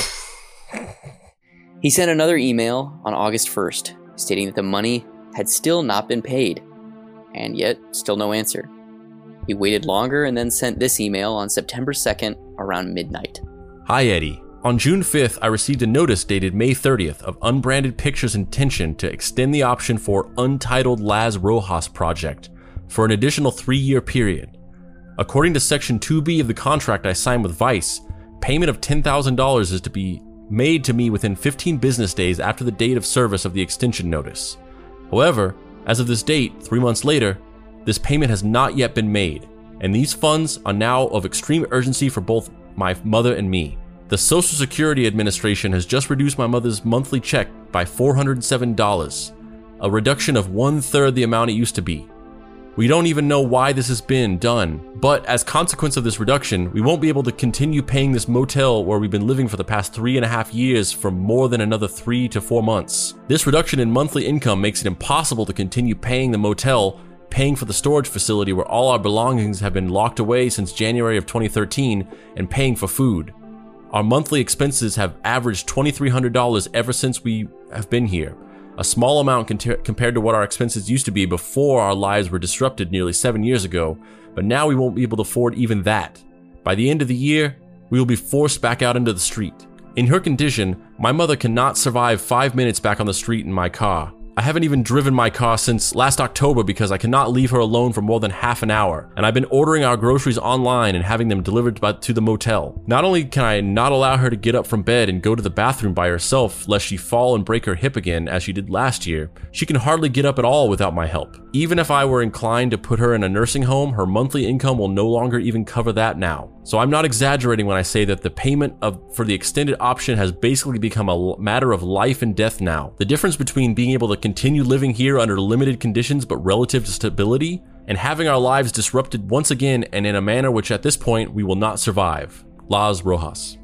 Around 8 a.m. the next day, Laz received this email. Hi Laz, I'm sorry to hear you were in such a state. Let me get back to you this week with a response. E. Obviously for Eddie Moretti. That response, according to Laz, never came. Laz sent a very concerned follow-up email on October 22nd, to which Eddie Moretti sent a reply later that day comprised of only the words, "Let's speak tomorrow." One would assume they talked the next day, because the next email in the files leaked by Laz is dated May 6th, 2020, and it reads, I cannot for the life of me understand why Vice is more than 10 months delinquent and so willfully violating the terms of our contract, as those terms are very specific and leave no room for interpretation. If I were to not pay my phone bill for 10 months, my service would be suspended and I would be forced to pay not only what I owed, but the late charges that had accrued as well. If I were to rent a car and keep it for 10 months without paying, the car would be taken from me and I'd be arrested. And yet Vice has held the exclusive rights to my life story for the past 10 months without compensating me as a single penny whatsoever for it. My mother is 82 and practically an invalid. She can barely do anything without my help and I must tend to her 24/7. I related this in my previous communications and explained the importance of receiving the money that is owed me. That money will supplement our monthly income enough to keep us at the motel where we currently reside for another 2 years, perhaps a bit more. Without it, we will be back on the street this summer, during a pandemic and in a car that doesn't even run right now. My mother will not survive on the street the way we did back in 2013 to 2016, not for a single solitary minute. So I consider this refusal to pay me not merely unethical, but as tantamount to attempted murder. If I am not paid the extended option fee by the end of this month, I have no choice but to bring legal action and sue Vice for breach of contract, theft of the granted rights to my life story, acting in bad faith, including holding those granted rights hostage without payment with no apparent intent to ever exercise the option and actually make the picture, emotional distress, and any other relevant claim I can make. I have waited long enough and I cannot wait any longer. Laz Rojas. Laz waited a few days with seemingly no response. Then, on May 11th, 2020, he emailed a missive titled Breach of Contract Notice, Confidential, for settlement purposes only. It outlines the information that has been established previously and states that Unbranded is in supposed dereliction of the contract. Laz sends it to Samantha Bloom, Eddie Moretti, Vincent Landay, Erica Allen, Katie Drummond, and Derek Mead. The only initial response he gets is an auto reply from Erica Allen's email address, directing any urgent emails to the business affairs desk of Derek Mead. 1 day later, on May 12th, 2020, Laz receives this email. Hello, Laz. Would you please send the contract on for our review? Thank you, Erica. To which he replies, Hey, Erica. Attached is a PDF copy of the contract I signed with Vice on June 3rd of 2016. Hard copies were sent at the time to Vice's general counsel, as well as to Grubman, Shire, and Mazelis, so it should be in their records. Upon signing, I was paid $10,000 for the 36-month option period. As per Section 2A, over the course of the next year and a half, I was interviewed several times by Eddie Moretti at Vice's address in Venice as part of the project's development. In February of 2018, I was introduced to Natalie Foray and Ellie Mallon and told they would be my point of contact moving forward as the film developed. I heard nothing else until I was served with the extension notice on May 30th of 2019, informing me the option was being extended to an additional 36 months as per Section 2B. Section 2B clearly states I was to be paid $10,000 within 15 business days, just as I was paid the same amount in 2016 for the initial 36 month. Yet, to date, I have not been paid. After nearly a year, this has become a very serious matter which should be resolved as soon as possible. Laz Rojas. There are no records if Laz received any response to these emails. On May 19th, Laz sends 3 more breach of contract emails to Erica Allen, Samantha Bloom, and Eddie Moretti. They're all met with no response. On May 20th, Laz receives an email from Stu Goldstein, Vice lawyer. Dear Mr. Rojas, I am in receipt of the May 13th, 2020 email you had sent to Erica Allen regarding an alleged breach of life story rights. Agreement dated June 3rd of 2016, the agreement. Please note that the agreement was fully assigned to Unbranded Pictures in 2018, and thus, Vice no longer has any obligation whatsoever regarding the agreement. I hope you and yours are safe and well during this difficult time. Yours truly, Stu. At 2 p.m. that day, Laz responded, Dear Mr. Goldstein, I was never made aware of any changes in my original contract with Vice, only that the initial option period was being extended for an additional 36-month period pursuant to Section 2B of that agreement. Section 2B clearly states that such extension requires payment to me in the amount of $10,000 within 15 business days. Since payment has not been made to date, there has been a clear and not alleged material breach of the agreement, regardless of who holds said agreement at the present, insofar as the terms set forth by Section 2B have not yet been met. If Vice is not obligated to abide by the terms of the agreement and make the payment as indicated by Section 2B, then who is? Unbranded Pictures? My life story rights are being held by someone for the past year, without payment, and that someone must pay for them. I would think that assigning my contract to another entity in 2018 should have required my being informed of such, even if only as a simple courtesy, to let me know who I'd be dealing with regarding the project from that point on. I believe even banks inform you that when your mortgage is transferred to another institution, yet I received nary a word about this. In fact, the only word I ever received after 2018 was the notice of extension in which Section 2B of the agreement was invoked. I find it more than a bit interesting that, as far as I can ascertain, Unbranded Pictures was founded in 2019, which makes it somewhat problematic for Vice or anyone else to assign them anything that previous year. This matter is not over. Lazaro Rojas, motherfucker. I love that he put his full first name in this email. It was like, it's a powerful punctuation mark to this email. He signed Lazaro Rojas, motherfucker. He signed all of his emails just Laz, and in this one it was motherfucking Lazaro. 20-ish minutes later, good old Stu replied, Hi, Mr. Rojas. As you can see in the initial string you sent to Erica Allen, it was Unbranded Pictures and not Vice that appears to have exercised its extended option. And you are correct. In that initial assignment in 2018 was technically made to Mr. Eddie Moretti's holding company at the time. Nevertheless, as Vice fully exercised his right of assignment pursuant to paragraph 12 of the agreement, it is no longer under any obligation to you. I certainly appreciate your frustration and your option extension has not been paid. That said, it is Unbranded Pictures and not Vice that maintains that obligation. I encourage you to reach out to Unbranded Pictures as they have fully assumed all obligation under the agreement. Yours truly, Stu. Which 2 hours later, Laz responded saying, Dear Mr. Goldstein, I did in fact reach out to 3 principals at Unbranded Pictures, including Mr. Moretti, at the same time that I contacted Miss Allen. Unlike Miss Allen, they have not responded. To be perfectly honest, the only reason why I contacted anyone at Vice at all is because the impression given by the extension notice is that I am still under my original 2016 contract with Vice, since the notice invokes the agreement and exercises one of its clauses. Unbranded Pictures did not provide me with a new contract to sign with them. They informed me that they were extending the original option another 3 years pursuant to Section 2B of the original contract. So the question I must ask is, how can Unbranded Pictures have the authority to extend my contract with Vice if they are a separate entity and Vice essentially washed its hands of the project? Why did Unbranded Pictures not allow my original contract to expire and issue a new contract with them, instead of extending the original contract with Vice? I must point out that Vice never informed me of this reassignment in 2018, which also begs the question why I was never told until now by either Vice or Unbranded Pictures. That is a very important matter that appears to have somehow slipped someone's mind, not a minor and inconsequential detail to be glossed over. In matters concerning any contract, all parties should know exactly who is involved and where obligations and responsibilities lie. Anything which serves to cloud these issues would seem to be disingenuous and bad faith. Quite simply, as one of the parties involved, it was my right to know who was bound to this contract in addition to myself. There seems to be some overlap there between Vice and Unbranded Pictures, including their physical addresses, and neither seems to be willing to accept responsibility. Perhaps an attorney will be able to sort through this legal shell game and unravel it. What is indisputable is that the option of my life story rights was extended by someone. I was notified of this extension, and payment has not yet been made. What needs to be clarified and enforced is which company must make that payment. One or the other must, because the extension notice makes it clear there was indeed an extension that must be paid, and allowing for this to devolve into a game of hot potato between the two companies, which leaves me holding the bag, is not at all satisfactory. Lazaro Rojas.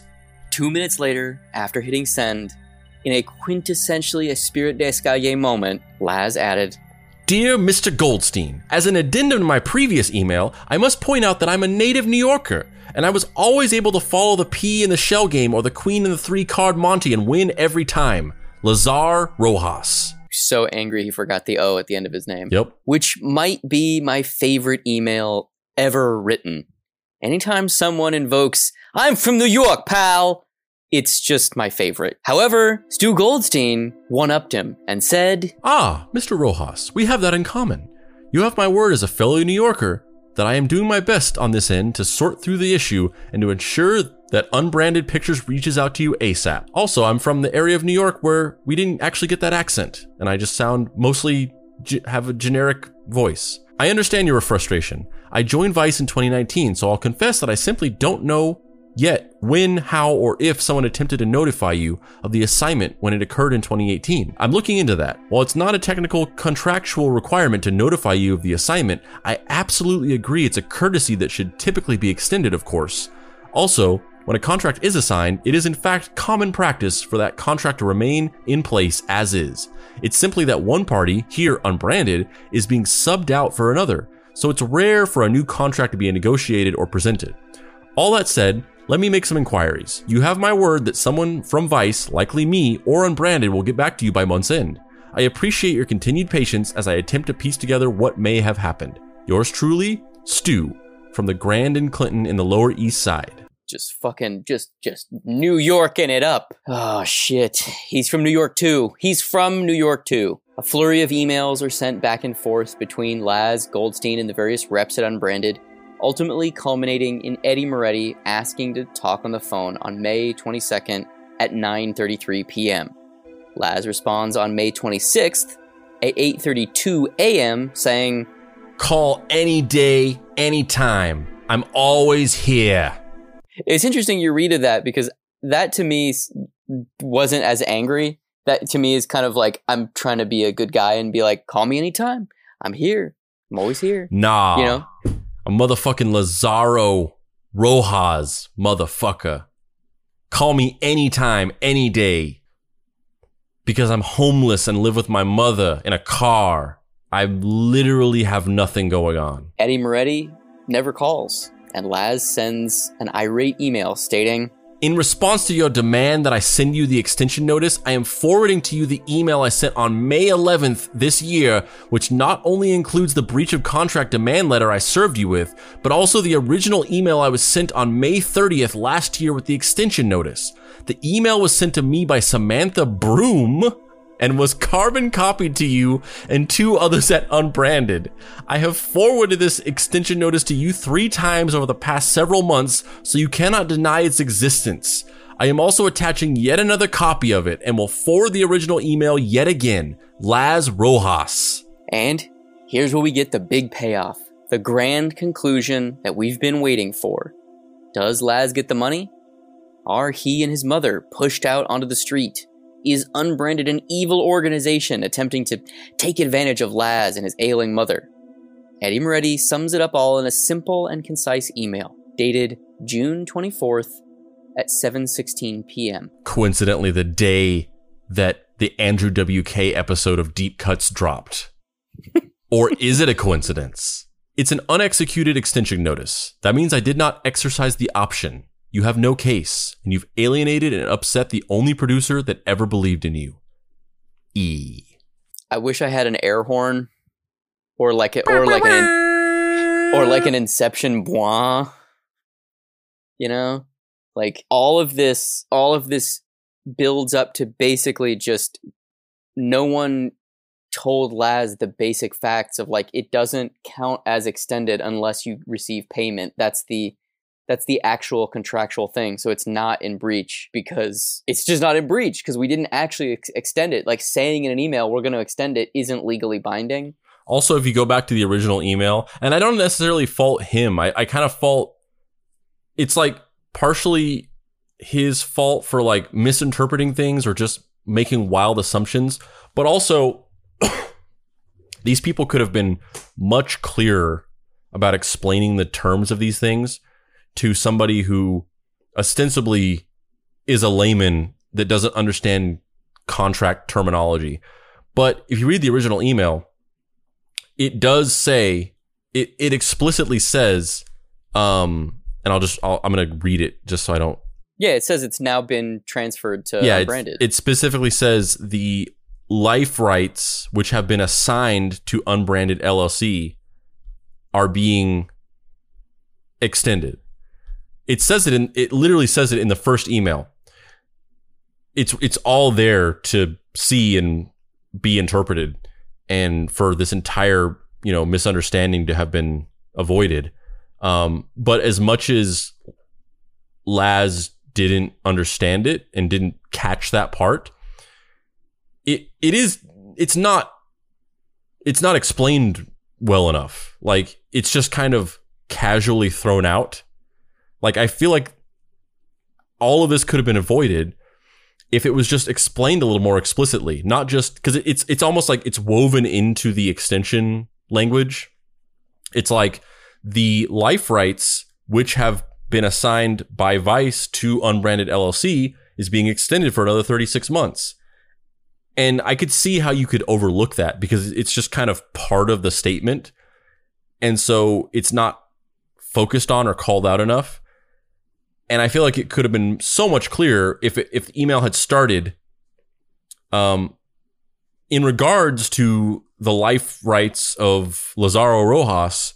Vice is exercising its contractual ability as per section whatever to assign these life rights, the licensing of these life rights from Vice to Unbranded Pictures LLC. And in addition to that, we are extending these life rights another 36 months. And that would have, I don't understand why it wasn't made more clear, as if. Or even if just any one of the 100 people that he emailed just was like, hey, bro, oh, yeah, so you know, just so you know, like, if you don't get the money after those 2 weeks, then we didn't exercise the option. Yeah, that's a whole other story. What I'm talking about is one thing. The fact that nobody in 3 years just explained this to him is insane to me. I mean, I've definitely played the put this email off for a while game. I've definitely avoided responding to work emails for, upwards of maybe like a couple weeks, and sometimes just never responded at all to certain people. If I just, there was some situation where I didn't want to, or there were, whatever. If they, number one, if I just chose not to respond to something at all because I just didn't want to, if they followed back up and continued emailing me, I would eventually get back to them after maybe the second or third time. Certainly not over a period of years. And with all the other emails, eventually you get to it. Eventually you get back to it. The fact that nobody in 3 years could just email him and be like, oh, hey, just to let you know, this actually isn't an obligation to pay you $10,000. It's only an obligation to pay you $10,000 if we decide to execute the option to extend. Yeah, and we have not. It's not even really 3 years. It's the interim year. It's the year of 2019 into 2020 where they said we want to exercise the continued option, and then they didn't pay him. At that point, after those 2 weeks, then the option all his life rights reverted back to him, but he didn't know that. So he thinks they still have them. So he's like badgering them for this money, thinking that he's owed it, which in fact, the contract has now run its course. It has now lapsed. He has his life rights completely 100% free and clear. They no longer owe him any money because the fiduciary transaction is what engages the extension, not a declaration of intent to extend. Yeah. And why nobody could have just given him that simple explanation in 3 years. But it wasn't 3 years, though. It was a year. Was it, though? Wait a minute. Oh, no, yeah. It was 2018 to literally last month or 2 months ago. This email exchange. Okay, you're right. It's been an extended time. Yeah. Yeah. And in any of that time, nobody could have just sent that simple blurb explaining that until much later. And they eventually do. They eventually, there's a couple more emails after this. There's a couple of emails before. I forget if it's before or after. It's either before or after this bomb that Eddie Moretti drops, where he says, or not he, but the Sarah Bloom person, I think. She says, yeah, there's a couple more emails after this one, but I just figured this is the best place to end it because it really it is the end of the line. This is Eddie Moretti explaining to him, bro, why did you act this way? Like, we might have re-optioned your life rights for double the amount of money. Who knows? But now we're definitely not going to do this because you've been super unprofessional and aggressive about this the whole time. Yeah. Partly, it's not his fault because he didn't understand the situation and nobody was telling him. And another part is just kind of like, you really needed that money that badly? Like, I know you need money, but isn't there a way that you can find employment or do something to get you whatever you need to get through the day? But maybe I'm being unkind, and maybe I'm not. But it's like everything else, though. It's this situation with this specific $10,000 is the same as his whole life. It's a synecdoche for his whole life. He was fixated on getting this $10,000 in his mind, and I feel like, honestly, I mean, I don't want to sit here and psychologically diagnose. I'm not a healthcare professional. I'm not a psychologist. I'm not qualified to psychologically diagnose people. And I also think that most people are not qualified to diagnose people based on just public perception of them. Like, you really need to sit with somebody and talk with them for an extended period of time before you can start diagnosing them with things. And I think a lot of these people who are just like, based on these interviews, I think such and such celebrity is a psychopath or whatever. It's just like, that's bullshit. You just can't say that. But in as far as I'm going to kind of diagnose with my limited experience, or not experience at all, I feel like this as well as just his overarching life trajectory might be something to do with some kind of level of OCD, where it's not even necessarily that he was so enamored with the idea of becoming a filmmaker, or that it really was this ultimate goal that he, became fixated on, but that just maybe like he got it in his head that it had to happen that way. And he once that groove had been cut into the wood, the water just couldn't jump out of it. And it's just trained in that groove all the way to the other end, and there's no fluidity to it at all. And you know, when you look at the filmmaking stuff, you can say like, oh yeah, he was just he was dedicated, unrelentingly dedicated to this goal. But then you look at something like this and it's like, oh, maybe there's something else going on there where it's not necessarily dedication, but it's just that he gets obsessive about a specific expectation of what he thinks should or is going to happen. And whenever he gets fixated on it like that,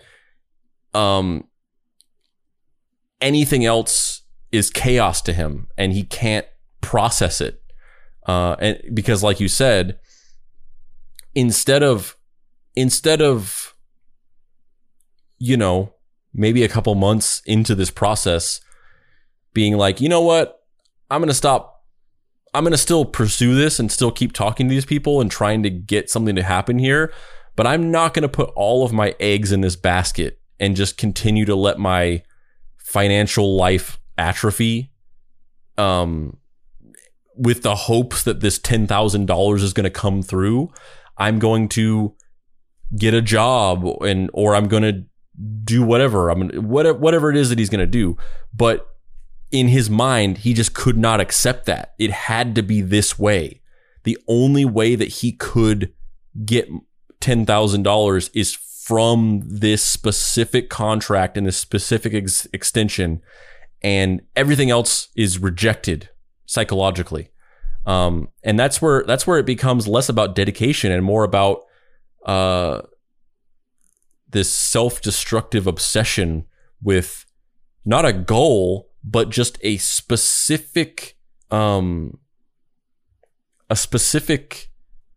path that cannot be strayed from for some reason, some psychological contrivance. Yeah. This Byzantine rat maze that Laz had been trapped in was nothing more than a prison of misunderstandings and perhaps purposeful omissions. The questions that linger are, was Laz unclear on the logistics of the options? Because I found myself thinking, oh, if they didn't send the payment after 2 weeks, then they just didn't pick up the option renewal, right? His life rights reverted back to him, right? Does an email constitute an execution of a contract? No. Monetary exchange does.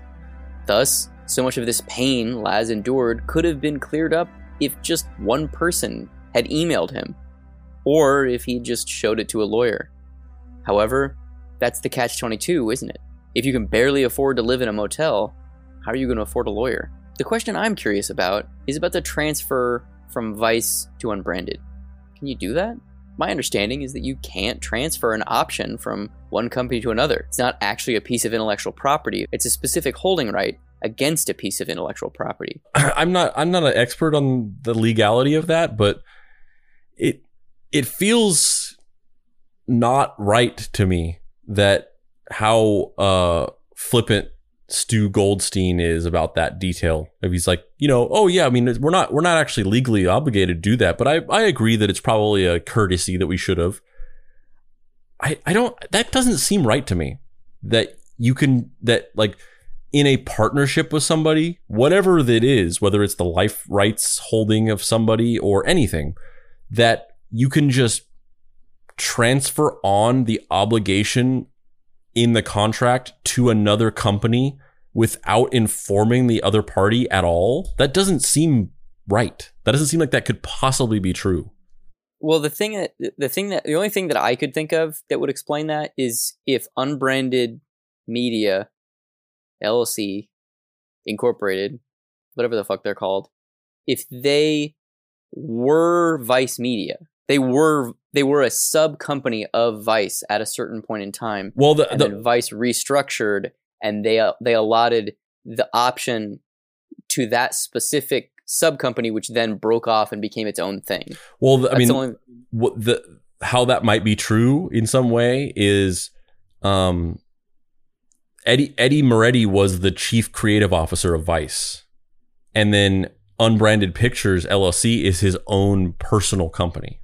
So I feel like, and Laz makes some vague reference to there being some overlap where at a certain point, unbranded. They shared the same address. They shared the same address. So it seems to me like, at some point, Eddie Moretti was producing projects at Vice and then decided to create his own holding company to own some of the intellectual property of some of the things that he was producing at Vice. And he had worked out an agreement with them of like, we're going to produce this for Vice, but I want to own the intellectual property for it. And it's going to be under my own LLC. And then at some point he decided to move away from Vice and forge Unbranded as its own autonomous entity. There's a lot of information about this story that I don't know. But what I do know is I'm a guy who spends my time devouring Laz Rojas's videos on the internet. My heart breaks for him and his mother. I wish that this experience, which at the time undoubtedly seemed like their wildest dreams coming true, had turned out better for him. I hope that it hasn't soured him deeply. The Laz Rojas one, I think, has the fewest views of all 4 episodes of our show because the other 3 are funny. You know, it's like, oh, you know, here's the Miami Connection guy, like, you know, he's successful, he's got a family. And I think people are just like more comfortable just kind of laughing along with that guy, or like Birdemic, or, you know, it's like these are things you can laugh at. But Laz Rojas, especially in the context of his actual life now, it's not so fun to laugh at that. You know, I don't think that is one. So that, I think that was one that didn't get like shared around by people that were like, oh, it's so bad, it's good. You know, like that whole bullshit approach. I mean, that goes back all the way to the thing we were talking about in the very beginning of the some of the classicism of outsider art observance, where a lot of it is there's like a group of people who truly appreciate it for you know, what it is, you know, the honest kind of raw transference of somebody's inner world out into a tangible reality, you know, without any of the traditional training or skills that a professional in whatever their field is. And then there's like, arguably, there's a small group of people that appreciate it in that way. And then the way that stuff gets sort of projected out and become more popular is by a different set of people who enjoy it because it's like, oh, this is so bad, it's good. This is like, so let's watch this ironically. And we talked about that a lot in the Shags episode. But it goes back to that because, you know, it's funny because your show, as we kind of mentioned before, and sort of the respectful way that you,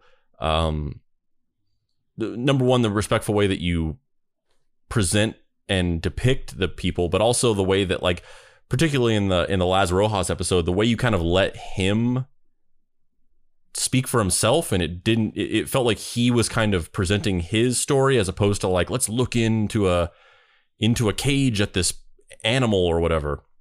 And there's a show, I don't know if you ever saw this. I've never actually watched the show, but I've just seen tons of clips of it on the internet. But there was this show in like the late, like in the 2010s, or maybe it was earlier than that, I forget exactly, but it was hosted by Fred Willard, and it was called Totally Obsessed, and it was about like obsessed fans of things. Like this woman, I forget her name. She's actually kind of like a minor internet celebrity now, but she's like the biggest Ninja Turtle super fan in the world, and like she lives her life as a Ninja Turtle.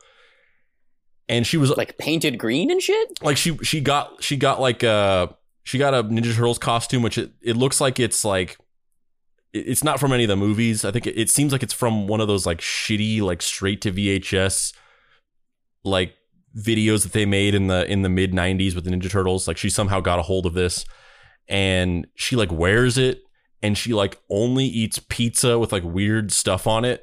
She'll like eat pizza with marshmallows and sardines on it and stuff. Is she single? Maybe she was at the time. Well, you'd have to check. But and every episode would be about a person like that. But the whole point of the show, it was a VH1 show, and the whole point of the show was just to make fun of the people. Like, that was the tone of it. It was not like, this is fascinating, or like, let's look at this interesting person's life. It was like, look at this fucking freak.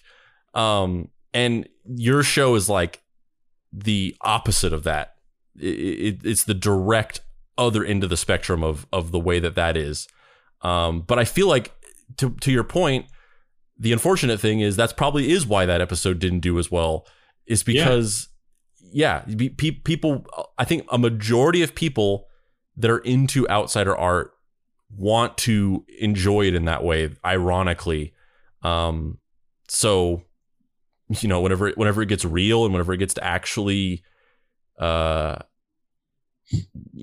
dig into maybe some of the traumas that they've experienced, the reasons why they are the way that they are, that's just not as, I guess, appealing at a larger scale, as mainstream as outsider art can be. Yeah, it was hard because in every episode there were challenges that were presented where somebody at Vice would say like, oh, you have footage of this? And I'm like, yeah, but it makes the person look like a buffoon, or like a friend of this character said something racist, and they're like, put that in. And I'm like, well, no, that's not the story we're telling. And also it's going to create a negative light on this person, and it's not even their fault that this other thing happened. You know what I mean? Like, there were all these opportunities to cheapen the show that were encouraged, but we ultimately were able to evade that. No, I mean, that's, like the only purpose for almost anything I've tried to do for a living or for fun is to celebrate, unique ideas and, the most beautiful aspects of the flawed humanity. And the fact that we've spent our entire history as a species just, deifying beauty and perfection is so boring and pointless to me. It's ridiculous. It's also just folded over onto itself so many times that even for whatever value that, like, deifying beauty and perfection and the classical idea of these conventional approaches to art, the Hollywood system and movie stars, whatever value that had and still has, it's just gotten pushed further into this place of inauthenticity. And we've talked about that a lot on several episodes of the show. We talked about it, I think, on the Shags episode. We talked about it on the Andrew WK episode, and I think the Britney Spears episode, the death of authenticity that we've talked about. And I think that's what even further pushes outsider art to the forefront of a lot of people's interests. And what is so enticing about it is that as in an ever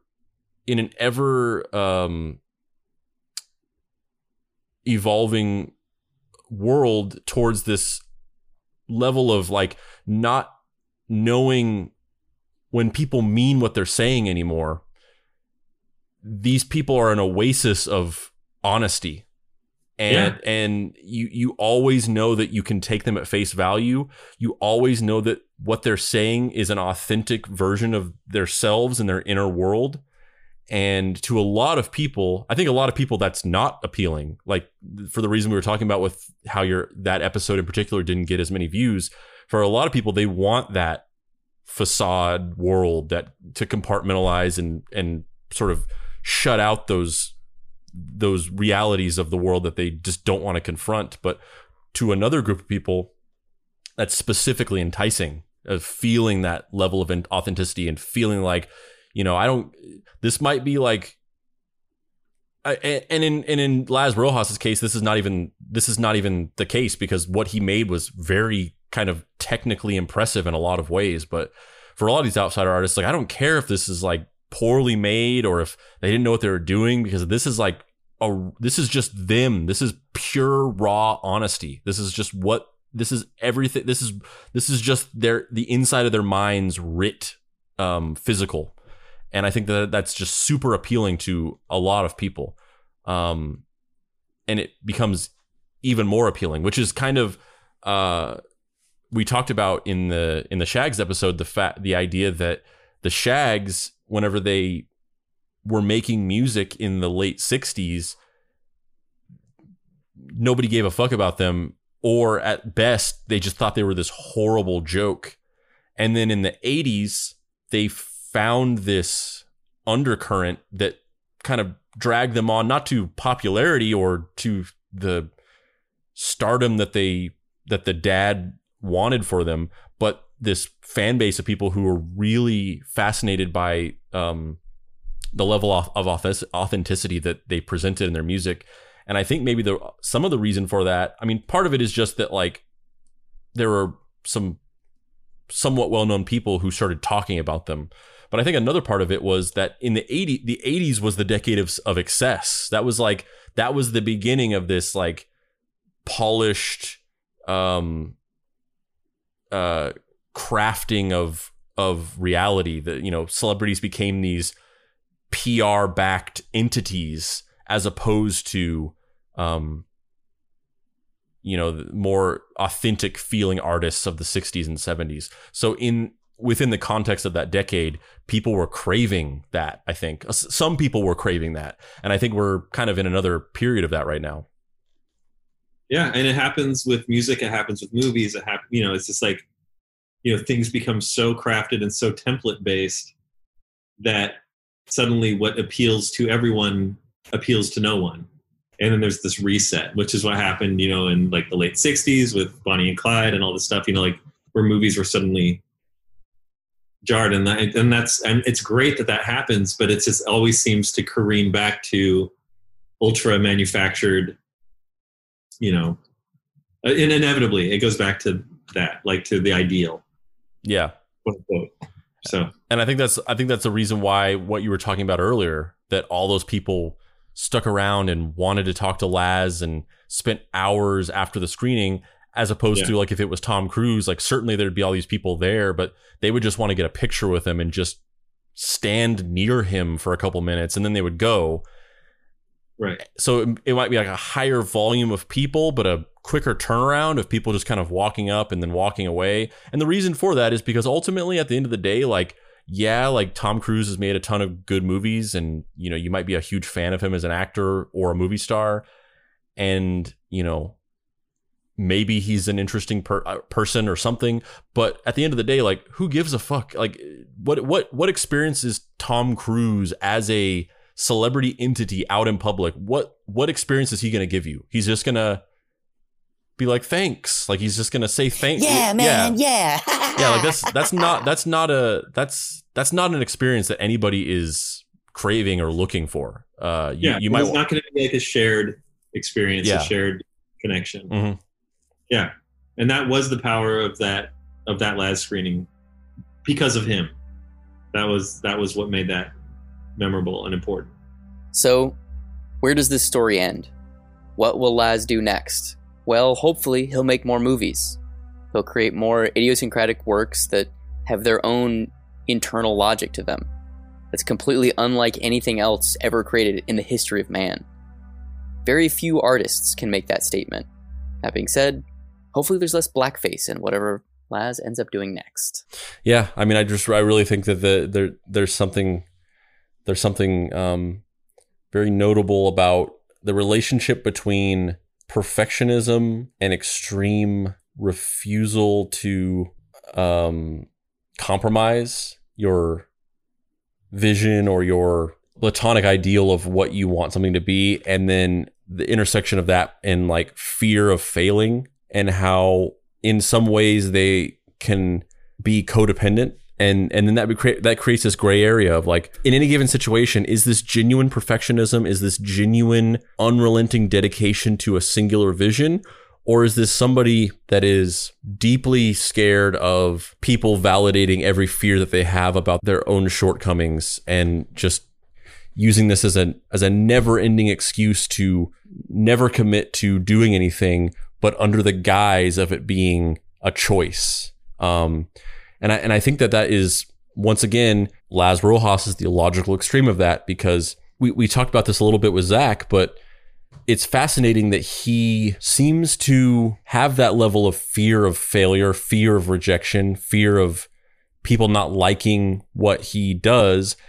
And usually that externalizes itself in people talking about something a lot and never actually doing it and just leaving it as an idea in their head.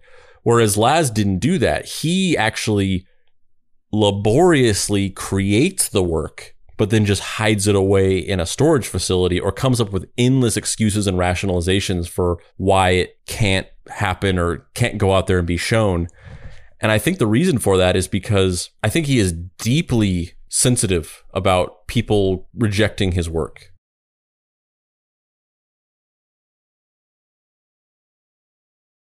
And I think that a lot of his failures and his continued struggle is to some degree, I don't know what percentage of it is. I'm not saying it's all this, but I think to some degree it is a self-manufactured narrative to insulate himself from having to commit to showing his work to people and having to have it stand on its own and be judged by its merit. Yeah, I think there's a large component of that. I think there's a large component of the fact that for whatever reason, Laz Rojas's primal innocence creates a thin membrane between himself and the rest of existence. And whether he still is that way now, I don't know. But at a certain point in time, he appeared to have a very complex relationship with every aspect of social interactions. In that either obsessive compulsive attribute that you're mentioning before, or fear of intimacy, or I don't know where it comes from, but I do know that he was a person in New York City with a loving family, and for whatever reason he couldn't see the world the way it actually is, and that worldview started making a feedback loop where he started literally building a fake reality around him, populated exclusively with himself, both metaphorically and literally. And that is a very fascinating, tragic, compelling, and decidedly Klumpian. I'm Dave Baker. This has been Deep Cuts. You fucker. And I'm Andrew Price. This has been Deep Cuts. I guess. I don't know. I should have just said I'm Dave Baker. You can find me online at heydavebaker.com, where you can find comics like my magnum opus that is, I guess, something akin to my version of an Outsider comic, the 3-volume Action Hospital series, and then also Fuck Off Squad and a bunch of other stuff. Andrew, where can people find you on the internet? You can find me dressed as a woman, seducing myself slowly and sensually. And you can also find me at dapricerights.com, where you can buy my comic, Deadbolt AI Private Eye.